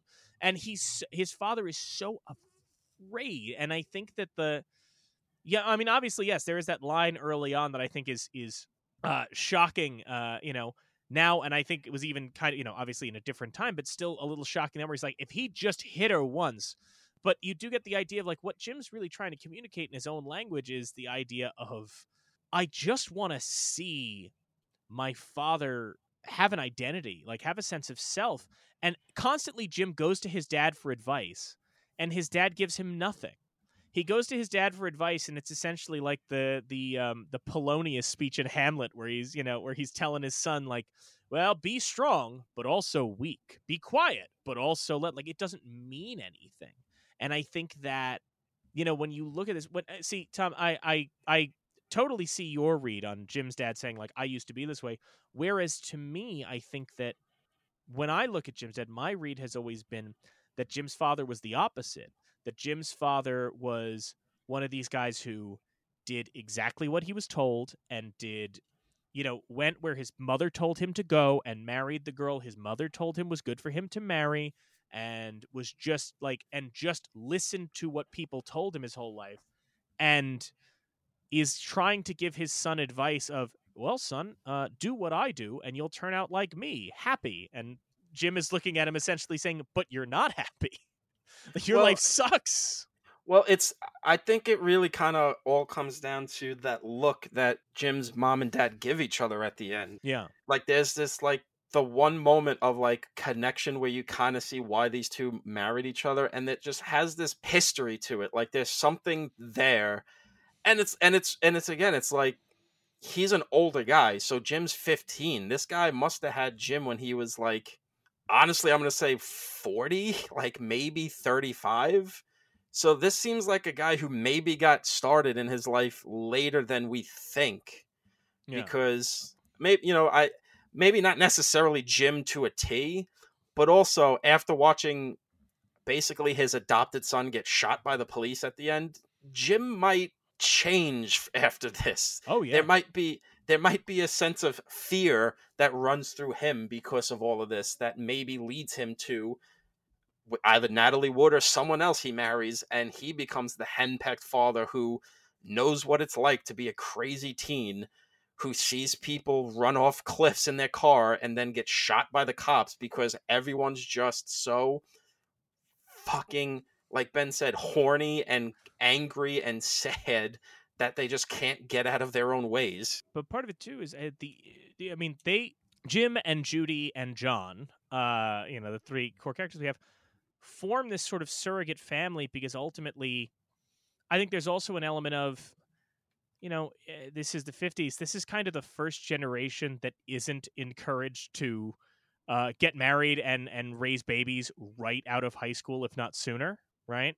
And yet they're all feeling this, Jim and Judy especially are feeling this maternal and paternal instinct, which they obviously express toward John or Plato. But one thing I think is interesting is the difference you see is Jim is from the beginning trying to be understanding. And at the end, when we get to the observatory and Plato is hiding with the gun, Jim is talking to Plato in a way that I think he wishes his father had talked to him. Because when he tells his father, I'm going to go and do this, Dad, what if you feel you got to do something? And his father is just like, think of your future, think of this. And he's so confrontational.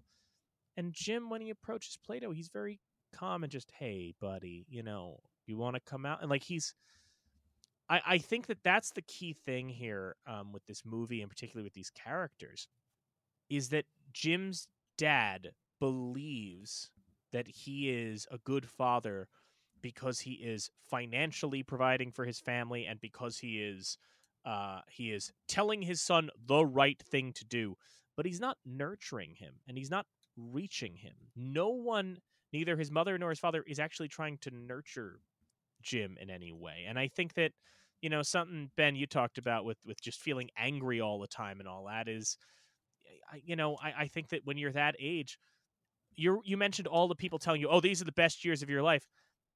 Anybody who's telling you that isn't actually trying to reach you or empathize with you. They're just trying to push you one way or the other, Yeah, empathy is the big word there.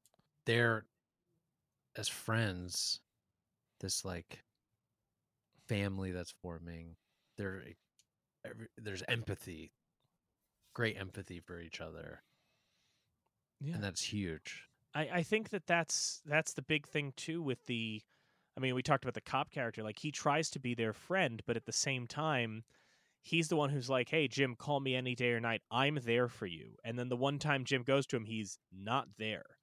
And in this case, that feeling of abandonment, Jim feels that with the officer. And then Plato obviously feels that when he is lying outside and Jim and Judy leave Plato alone to go whatever. I think we know the implication there, but of where Jim and Judy go and what they go to do. But nevertheless, it's that Plato freaks the fuck out and shoots a gang member in part because he feels abandoned. That sense of abandonment, every one of them feels it in some way. I mean, in Jim's case, it's the fact that his parents are, by all accounts, picking him up and moving him every time he gets in trouble because they don't want to confront it.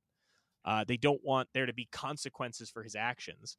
Judy feels rejected by her father, obviously, because of their sexual awakening. And Plato feels rejected by his family because they just straight up keep abandoning him. So they literally rejected him. Yes, they absolutely. I'm sorry, I'm laughing. No, it's not funny. And I just think that it's interesting that, and especially with Jim, like, that his conflict is partly like that his family keeps protecting him. It seems like there's a part of him that he says, you can't keep moving me around. You can't keep doing this. Like, he wants there to be some kind of structure. He wants there to. He's almost asking for consequences. I mean, yes. They're enabling him clearly. Yeah, and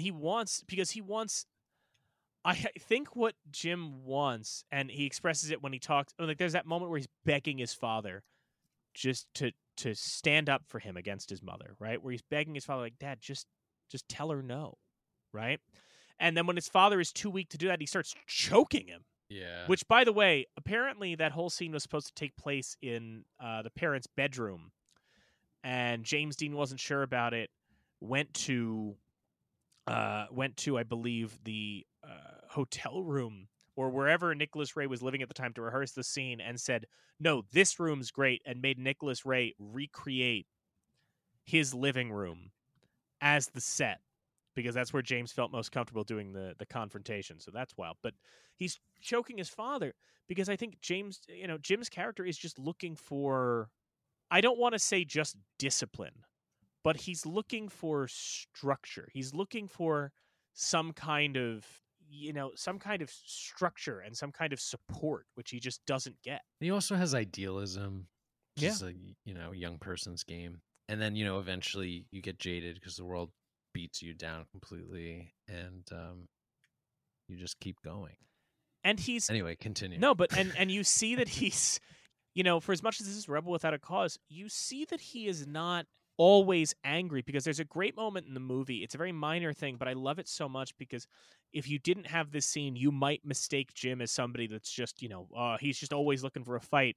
But when he's going to the school, it's his first day, he steps on the school insignia on the ground. Yeah. And some other student runs up and goes, Hey, what are you doing? We don't step on that. And Jim just goes, I'm so sorry. I didn't know. I'm new. Oh, that's okay. No problem. All right, thanks. Or even in the Like, knife it's- fight, he's literally trying not to fight. He's like, I don't want to do this. Leave me alone.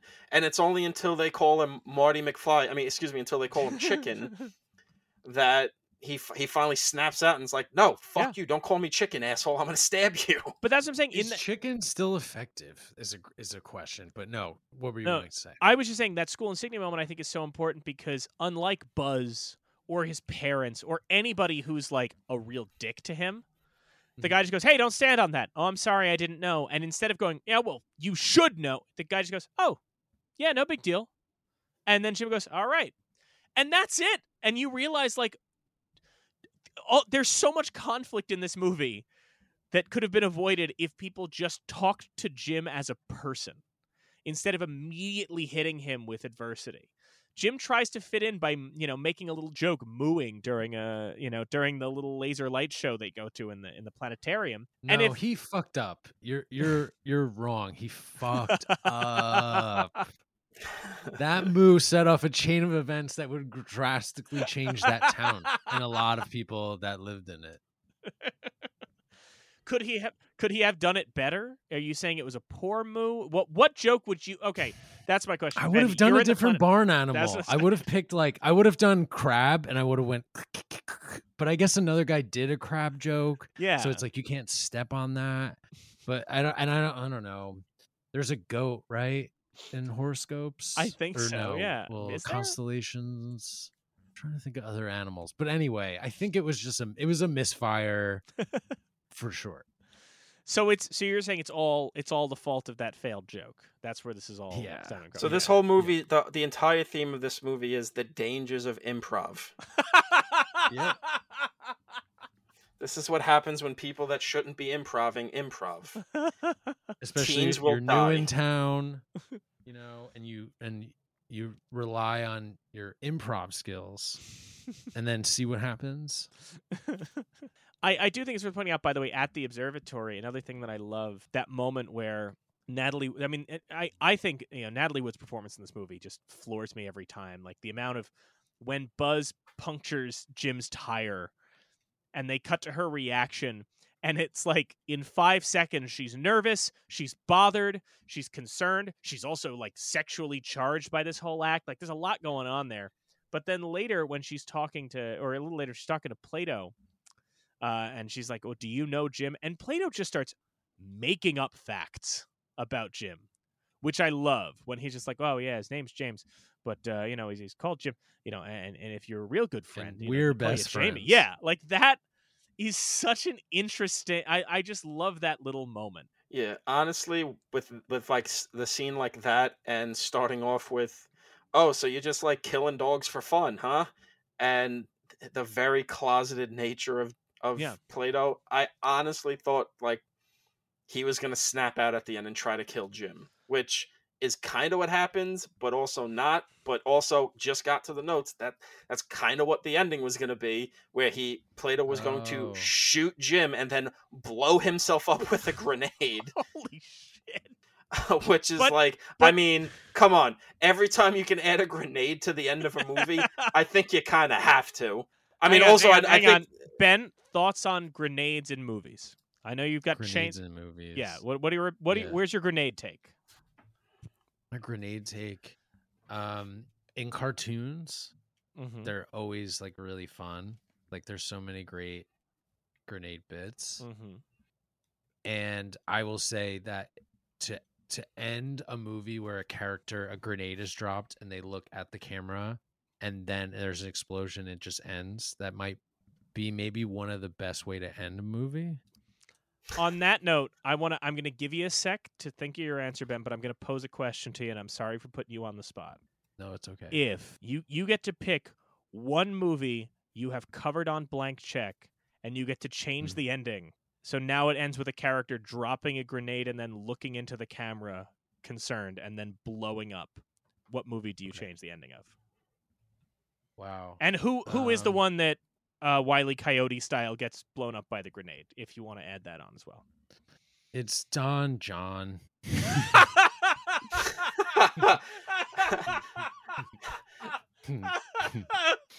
Immediately, Because comes that with way the I best know, answer. I know that the movie's resolved the way that I want it to. I actually strongly endorse that selection. That is, yeah, that's incredible. Just Yep. the obvious, like the only answer. Like there's no other options. That caught me so off guard in part because I forgot you even did that film, and you had that answer so great.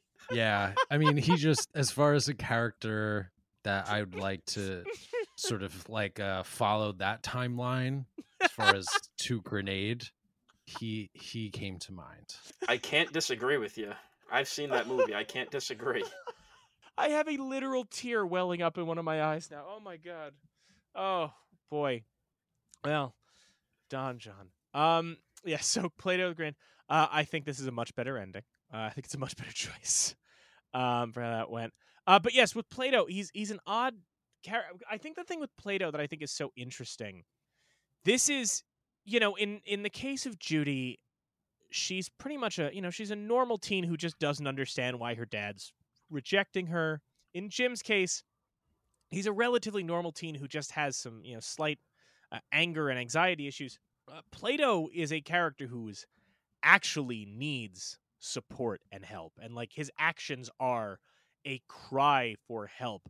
And I think that the one thing that's so interesting about his character is that it flies in kind of the face of what may have been the conventional attitude at the time, which is, like I talked about in those earlier 30s and 40s films, the idea was like it seemed to approach that like every single problem in society is economic in nature, right?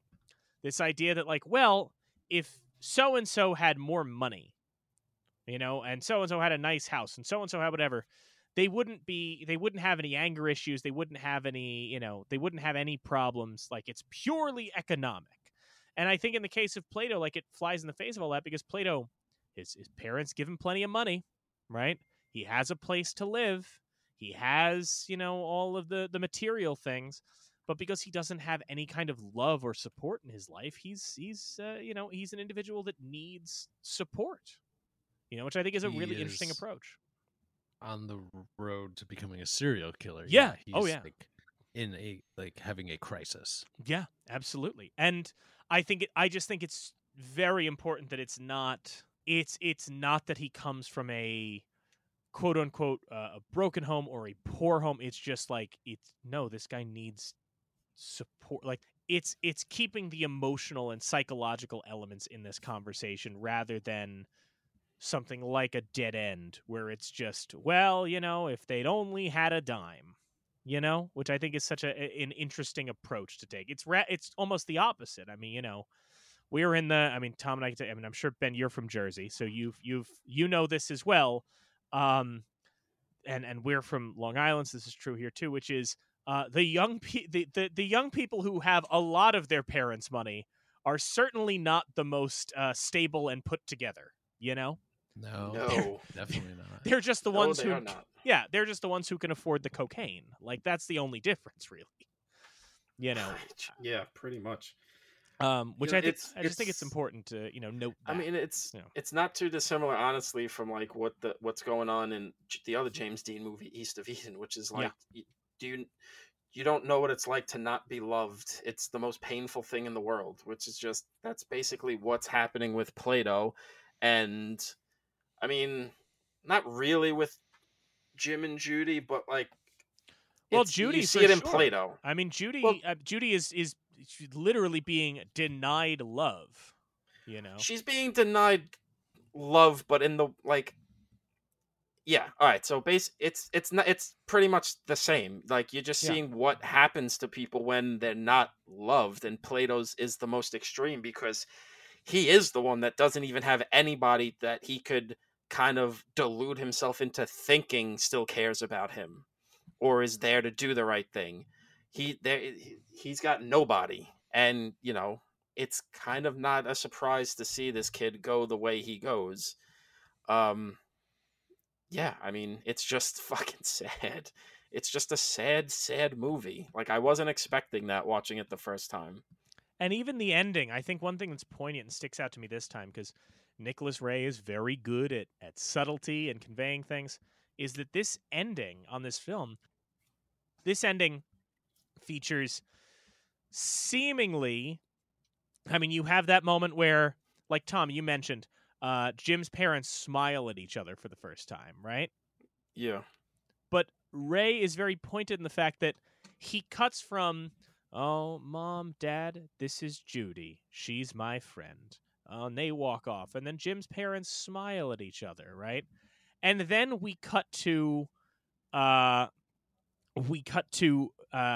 Marietta Canty, who's the family maid for Plato, right? His caregiver, Yeah. the one black woman in this movie, and she's just standing there sobbing because her essentially surrogate child is dead. Yeah. And we cut from Nicholas Ray, we cut from like happy family to that, which I think is very deliberate on Ray's part, to kind of convey like, oh, I'm showing you the Hollywood happy ending in a way of like, oh, the parents resolved, but this woman's life is ruined. Yeah, This is there's also these are the consequences as well. Yeah.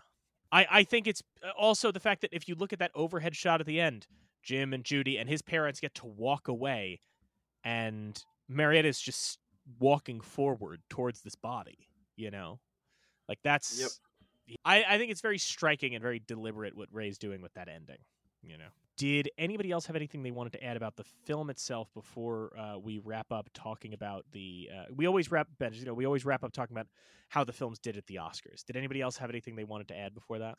I think I'm good. Okay, yes, I have Please. one. Okay, two things. No, fine, please quickly. take as much the time red as you want. jacket. Yeah, that iconic red jacket. I believe a shot is the brand. SCHOTT. Classic New York City company. Has been around forever. Makes amazing leather jackets, motorcycle jackets. Truly like the quintessential motorcycle jacket that you can own. I own one. Yeah, the red jacket is, I think, a primo. Yeah, having shopped there in the past, they definitely promote the fact that he wore one of their jackets in this movie. and it's worth noting. You mentioned that, but I should point out I have this book that I read sometimes called "The Films That Changed My Life," where they talk to different directors about the movies that influenced them. John Woo picks Rebel Without a Cause as like the movie that inspired him alongside Mean Streets. And he talks about when he was a young man growing up in Hong Kong, after seeing this movie, he went out and got the same kind of red leather jacket for himself and slicked his hair back and wandered around trying to look like James Dean. So it's an absolutely It's iconic the look, uniform. absolutely right. Yeah. Yeah. It's like the thing when you're starting to figure who you are out and, you're rebelling, having that moment. You reach for the things and it's Doc Martens and it's motorcycle jacket and, tight black jeans, et cetera, et cetera. I know, Okay. Ben, I don't know what you mean. Tom, I never wore a leather jacket back in the day, right? It wasn't constant and on me at all times as a young man. You're gonna have to talk to my reps about this one. I may have graduated college in a leather jacket. That may have been a thing I decided to do. Incredible. I think that was a wise decision. Underneath my robe, underneath like the black robe, you can see the wrist of the leather jacket poking out. So, yeah. Here's the real question: did you have a fedora phase? No, I mean, I guess I had a fedora insofar as like there was. It wasn't a phase. I had a brown fedora that occasionally, if I was wearing, I used to have like the tweed jacket hoodie, fingerless gloves, like Llewyn Davis thing that I would do from time to time, and that I think I would bust out the fedora for. But I was not a frequent fedora guy. I don't look You good in just took any a hat. roundabout way to say yes. No, because it wasn't like a phase. Because I didn't wear it much. I just I like occasionally with one particular outfit, but no, because I look stupid in all hats. I cannot wear hats. It's like you just occasionally listen to Smash Mouth. You just sometimes wore a fedora. No, I'm joking. No, I look terrible in every hat. That's my problem. I cannot wear hats. I have a big stupid head. Sorry, Ben. What was your other point? Okay, so Dean's physicality, and it's very groundbreaking, right? Yeah, I mean, it's absolutely. like his fluid performance, his motion, his movement. But it's like, we're talking throughout this episode, like the quintessential cool, the sort of the legacy of like how one carries themselves, how they talk. And the thing about it that was kind of making me laugh is he is so constantly drooped, like almost in a dramatic way where I was like, this is Rudd and Wet Hot. Like yes. kind of like where I'm like, Paul Rudd nailed it. Like he in this movie, so much of it is him lying around and kind of leaning in this like, I don't really care way. That it was like I was laughing throughout because there's so many poses that he's put into. Well, and of course, there's that famous deleted scene where Dean kisses Natalie Wood and then says, "You taste like burgers. I don't want you anymore." Right? Am I No, I mean, you talk about the fluidity of Dean's movements. I think the best example of that, and not to bring up, I'll bring up a film that I can guarantee we'll never get to cover on this podcast, which is, of course, one of the most famous lines from this movie gets lifted for Tommy Wiseau's The Room, which is that moment where when Dean's parents are fighting and he yells, "You're tearing me apart." Tommy Wiseau lifts that in The Room for "You're tearing me apart, Lisa." But the thing that's so interesting is when Wiseau does it, who is not a particularly skilled actor, his movements are so stiff and jagged, it gets made fun of all the time. The "You're tearing me apart, Lisa." Well, you look at what Dean's doing, that line reading should be ridiculous. And I think anybody else might make it ridiculous. But because of the way he moves and cringes as he says it and the way his voice rises and falls, it feels so organic. It feels like it's coming from the gut. Like it's one of those moments that if somebody told you, "Oh, he improvised that on the set," you'd buy it because it feels so raw. There's a rawness to what he's doing. He looks like he wants to crawl out of his own skin the entire movie. He feels like a kid that just doesn't know anything about himself. That is just all weird movements and just emotional outbursts. And he's like 2 or 3 years away from like coming into his body, and he's still just this lurching little weirdo. Even though he looks like James Dean, he's still just everything about him is just cranked to 11, and he can't control himself. So real Robert Pattinson energy, if we're calling it like it is. Like very... Yes, even though James Dean looks exactly like Channing Tatum. Yep, also fair. I should say one other thing we should mention before we wrap up the Oscars, which is, of course, we should acknowledge that the core trio of this film all meet tragic and untimely ends, which is a thing that kind of hangs over this movie the whole time you're watching it, I think. At least for me and for people that here you have this trio of people who their characters are all acting like, they could die at any moment. And obviously Sal Mineo, who I think probably I love Sal Mineo, but he probably maybe had the roughest career after this in terms of like, he had what is it? He did after this movie comes out. Mineo does like a ton of juvenile delinquent type rock and roller movies. Like he gets kind of typecast for a while. He's in Crime in the Streets, Rock Pretty Baby, Dino, The Young Don't Cry. And then in 1958, he is in Walt Disney's Tonka, where he plays a Native American.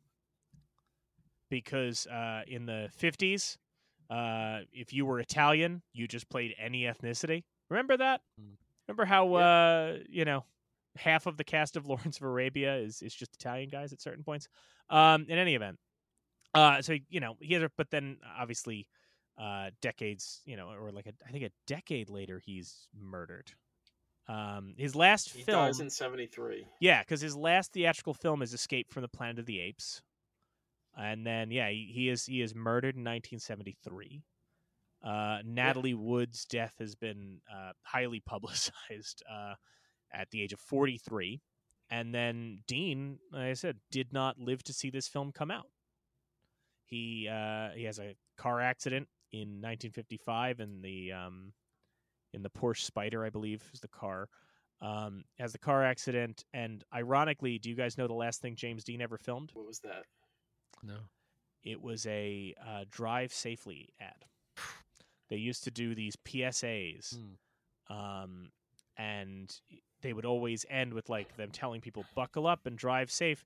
And the line that they would always say at the end was, "The life you save could be your own." But in this case, Dean was on the set of Giant. And so he's got his and the young part of Giant. So he's got his kind of cowboy outfit on. They're on a ranch, and they tell him like, "Oh, James, do you have anything to say to the young kids?" And it's kind of just him going, "Buckle up and be safe on the road." But he decided to riff on the last line, and I remember seeing this, and it just stuck with me. Is he looks straight into camera and he goes, "Stay safe. The life you save could be mine," and then walks off. It is haunting. It's an upsetting thing to see. So, yes, Dean would obviously, and then this comes out, a month after he dies. Giant comes out the next year, and as we'll get into, he received some posthumous recognition for that. Did anybody else have anything they want to add first? Well, I just think it would have been weird if he looked at the camera and then he just started talking about his tables. His tables? It's a reference to I Think You Should Leave season 2. There we okay, thank you. That took me. You're welcome. It took me a minute. I was like, "What?" No, it was I'm stupid. running through the and I movie. didn't need to say it, but I just pretty much anytime I could talk about that show and specifically that sketch with Patty Harrison, I just have to. So now, see, that's where you're going, because when you said look into camera and I think you should leave, I went to coffin flop. But no, that absolutely makes sense. That he's got to get to. I've got to get these tables to Freddy Krueger. My tables. Why was she asking about the tables? I told you not to ask about that. Okay. So, all right. So Rebel Without a Cause was not nominated for Best Picture that year. The nominees for Best Picture were Love is a Many-Splendored Thing, Mr. Roberts, Picnic, The Rose Tattoo, and the winner, Marty. Now, I'll say this for my money. Rebel Without a Cause should absolutely be in over Love is a Many-Splendored Thing or The Rose Tattoo, but Marty is an exceptional film. Have either of you guys seen Marty? No, I haven't yet. Ben, I don't mean to step on your blank check host's toes when they say that's a major Ben movie, but I dare say Marty feels like a Ben movie. It's just Ernest Borgnine. He plays a fat 34-year-old butcher in the Bronx who feels nobody's ever going to love him. He meets a homely school teacher. They fall for each other. His friends go, "Nah, that dame's too ugly." And he goes, "Nah, but I like her." Credits. Wow. Take it out. It's like it is the only 90-minute Best Picture winner. Used to be a country where you can make a Marty. That movie won the Palme d'Or and then Best Picture. It is one of only two movies to ever do that. What? That and That's Parasite. Crazy. Wow. Yeah. Okay. Marty fucking rules. I love that movie dearly. Dean was posthumously nominated for Best Actor, but he was nominated for East of Eden rather than Rebel Without a Cause. East of Eden and Rebel Without a Cause come out the same year, and East of Eden was definitely viewed as the more prestige picture of the two. So Dean does get posthumously nominated for East of Eden. Rebel Without a Cause would get nominations for Best Supporting Actor for Sal Mineo, who loses to Jack Lemmon and Mr. Roberts. It gets a Best Supporting Actress nomination for Natalie Wood, who loses to Jo Van Fleet in East of Eden. And then is nominated for Best Motion Picture Story, but loses to Love Me or Leave Me. And as I noted, Rebel Without a Cause comes out the same year as East of Eden and the same year as Blackboard Jungle, another Oscar-nominated juvenile delinquent movie. So, An interesting year. It is I one of those cases where I think it was not taken. I mean, it does get nominated for things, but I don't think this film was taken as seriously when it came out as it subsequently would. As noted by the fact that Dean gets nominated for East of Eden rather than Rebel. Dean would also get nominated the next year for Giant. I think he remains the only actor to receive 2 posthumous Oscar nominations. Ben, thank you so much for joining us. We really appreciate you coming on for this. This was a blast. Thank you so much. Yeah, I had fun. This was great. Thank you for letting me talk about this hugely influential movie. I feel like we obviously could probably talk for hours and hours more about all the different specifics and tangents of this movie, but I feel like we covered a lot. And I'm glad I got to talk about huffing. I feel like that was an important thing. I'm very glad you got to talk about it. Yeah, I'm very glad. Thank you. And do you have anything you want to plug before you go? I mean, we've talked about it enough, but just, I'll just say check out Blank Check if you don't already. And I guess I'll just plug, stay tuned. I keep picking it up. I put down the screenplay. I pick it up. I put it back down. But someday my opus Night Eggs it'll I mean, I don't even need to pitch it. Do you know what I'm saying? Yeah. It's like I send the PDF off. It's go time, baby. So, let's say Night Eggs, if it's 22. Yes, Night Eggs 2025. Don't go to your local theater. They don't exist anymore. Just throw on your old headset, your 3D headset, and go view it in go to your the virtual metaverse. theater. Yeah, exactly. Pay for it and I don't know. Bitcoin's all been hacked now, so I don't know. But use Right. monkey GIFs or monkey PDFs or JPEGs or whatever they are. You pay for your Night Eggs ticket entirely. Use some other kind of NFTs ironic currency that's like Dogecoin or some shit. What pay for it in chip coins? That's available in your store, right? That's a form of currency. Yes. Do you have any social media you want to plug, or do you want people to leave you alone? Either way. No, yeah, I never do it, but I sometimes do. Twitter at Ben Hosley, Hosley, and yeah, that's really it as far as socials. Great. And Ben, obviously, thank you for coming on. You're also welcome back, in a future season, either if there's another scumbum film that interests you, or if you want to go the exact opposite direction. If you're like, hey, man, let's do Mary Pickford's 1920-something poor little rich girl. I mean, whatever. We'll make it work. Whatever strikes your fancy. I love that. Yeah, maybe what we do is the opposite. It's like I'll pick a movie that like you couldn't put in the Library of Congress. Like it would be illegal. Do you know what I'm saying? Like, like it's not even allowed. Like in 20 feet. Like you can't even get near the building. I got to tell you, I think that's half of the things Tom picks for the registry in our show. Sometimes is that they would just look at and go, "I'm sorry, what is this?" Yeah, thank you. And on that note, everybody else, stick around because we'll be right back with our picks for the National Film Registry. The National Film Registry isn't some fixed object, frozen in time. It's always growing, adding new titles every year. These annual selections are made by the National Film Preservation Board, with members like Martin Scorsese, Alfre Woodard, and Leonard Maltin, and representatives from organizations like the Academy, the DGA, and the AFI coming together to debate and decide. But they don't just pull titles out of thin air. They pull from the public, people like you and us, who can submit their nominations for the registry in a form on the Library of Congress's website. What we do, at the end of each episode, is have Mike and Tom pick films not yet in the registry that they feel should be, inspired by that day's topic. At the end of each season, those films will be formally submitted to the National Film Registry for consideration on behalf of You're Missing Out. Here are today's picks. So my pick, I was thinking about, the legacy of Rebel Without a Cause, because we talked about this is obviously in the DNA of every film that comes out afterward. Not just the juvenile delinquent films of the 50s and 60s, but teen films.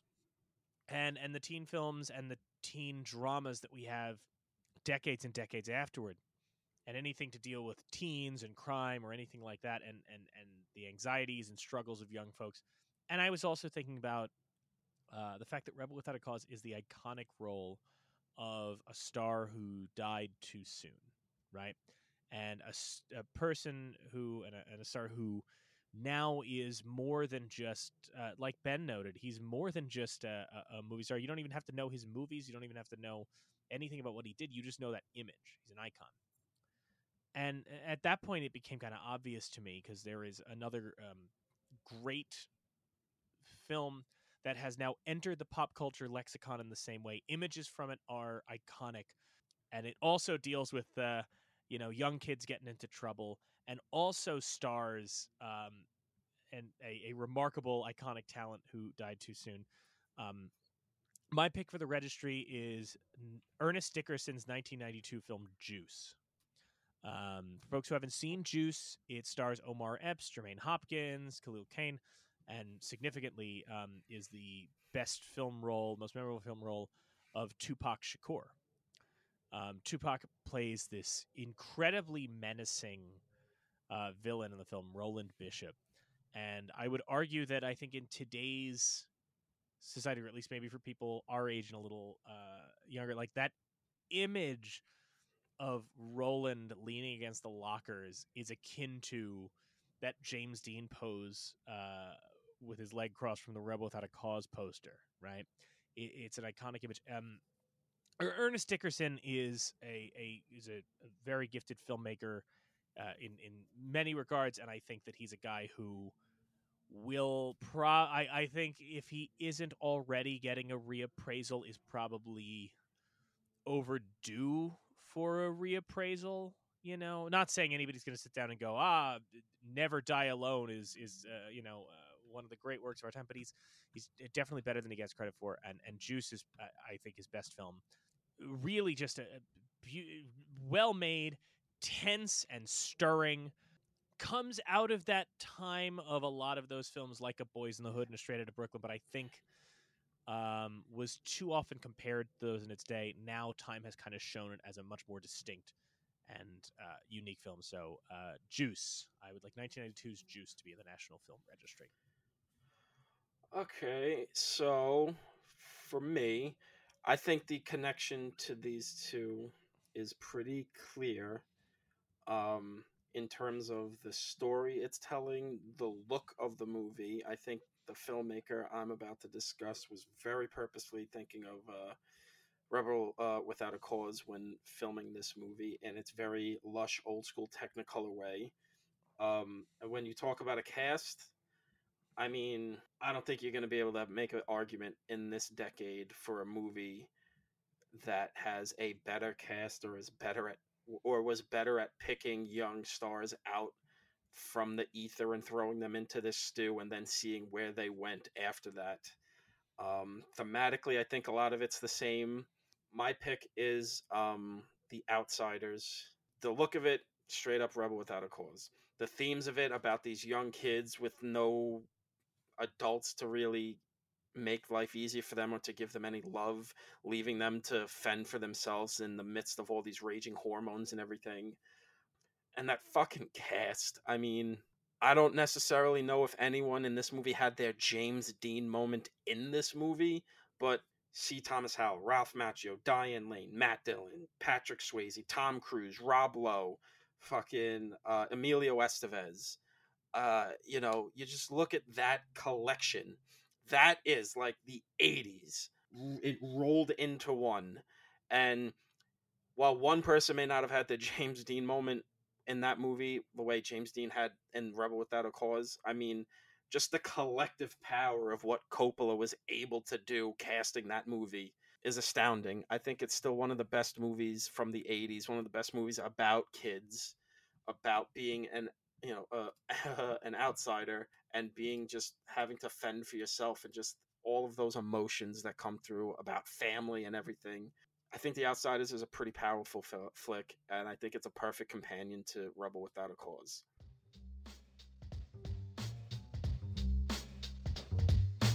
Let's all go to the lobby. Thank you again to Ben Hosley for joining us. Next week, we look at one of the most iconic satires about Hollywood. Maynard Bangs from the Reels of Justice podcast joins us for Sullivan's Travels. Don't forget to follow the show wherever you get your podcasts.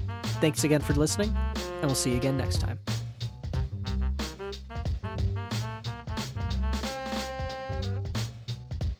Here on You're Missing Out. They honor movies of historical, cultural, or aesthetic importance on the National Film Registry.